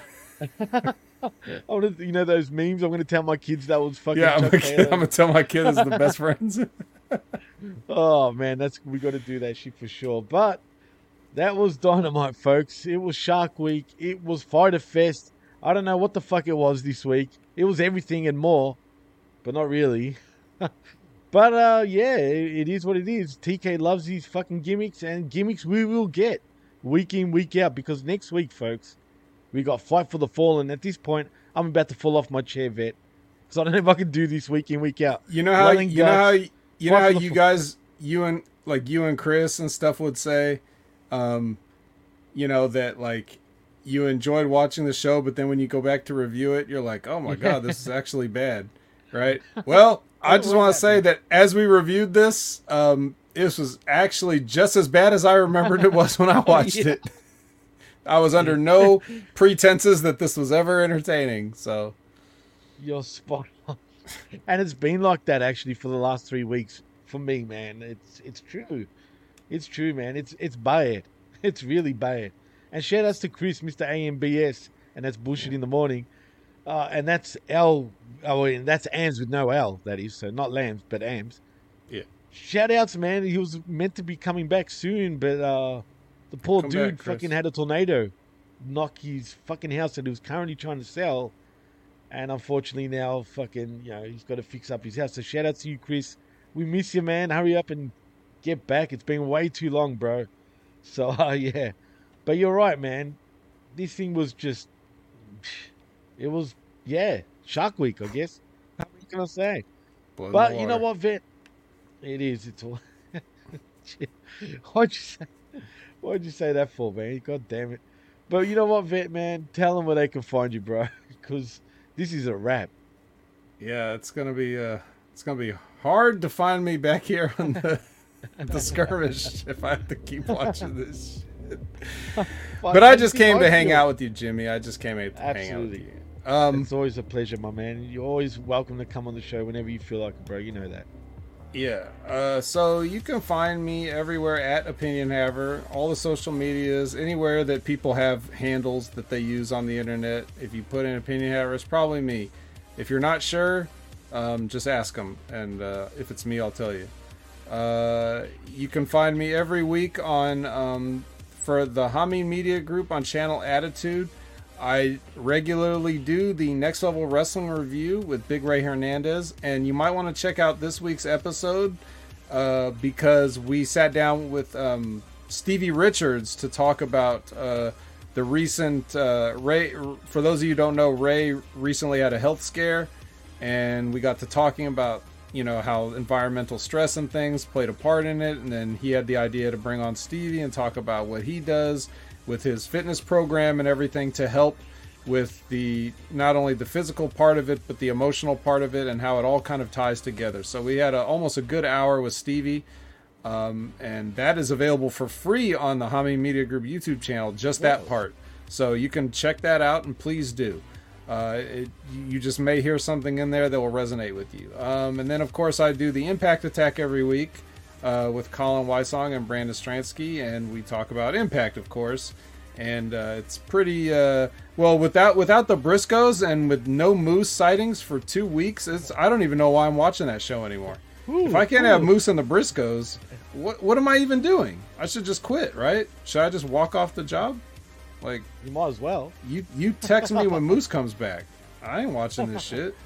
But no, I'll be there because I'm a total professional, and even if a tornado did knock my house down, I wouldn't miss a show. So, shots fired at bullshit in the morning. What else do I got going on? Anything? I don't think so. I think that's it for me, but like I said, Opinion Haver everywhere. That's absolutely. And I just want to say, happy birthday, Colin Wysong, man. I should throw it out there, even though it was a couple of days ago. I'll say it now from all of us here at the PWC and our Hameen Media Group and channelattitude.com. Happy birthday, Colin, you prick. Oh, yeah. Fuck him. Fuck him, shoot. Nah. I didn't even send him a text. I know, neither did I, but it doesn't matter. It's the next best thing. It's right here on the air live, and we're saying happy birthday to Colin. But in saying that, if you want to follow me, you can at the PWC Network and also at DJ Mass Effects, like right there. Also, please like and subscribe at the pwcnetwork.podbean.com. We can find all our shows. Also, the PW Hustle Networks. We can also find the Skirmish over there. Channelattitude.com for only $5. You can catch me and the Vet and everyone else, including Stevie Richards, the Ayatollah himself, Bin Hameen, Big Ray Hernandez, Colin Wysong, you name it. They're all there, including Vince Russo and all his crew, Big Vito, and I can go on and on and on, and Jargo at channelattitude.com for $5. Come on, peeps, don't be tight. $5 is all it is. And everything costs $5 now. And you're not getting $5 worth out of it, but you get way more than $5 worth from us. So absolutely you do, no doubt about it. And also like and subscribe at Hameen Media Group and the blowoffpod.com. In saying that, I'm Jimmy T. Here's the Opinion Haver, the Vet, and you've been listening to the PWC Wednesday Night Skirmish right here on the PWC Network and at the PW Hustle Networks. Peace.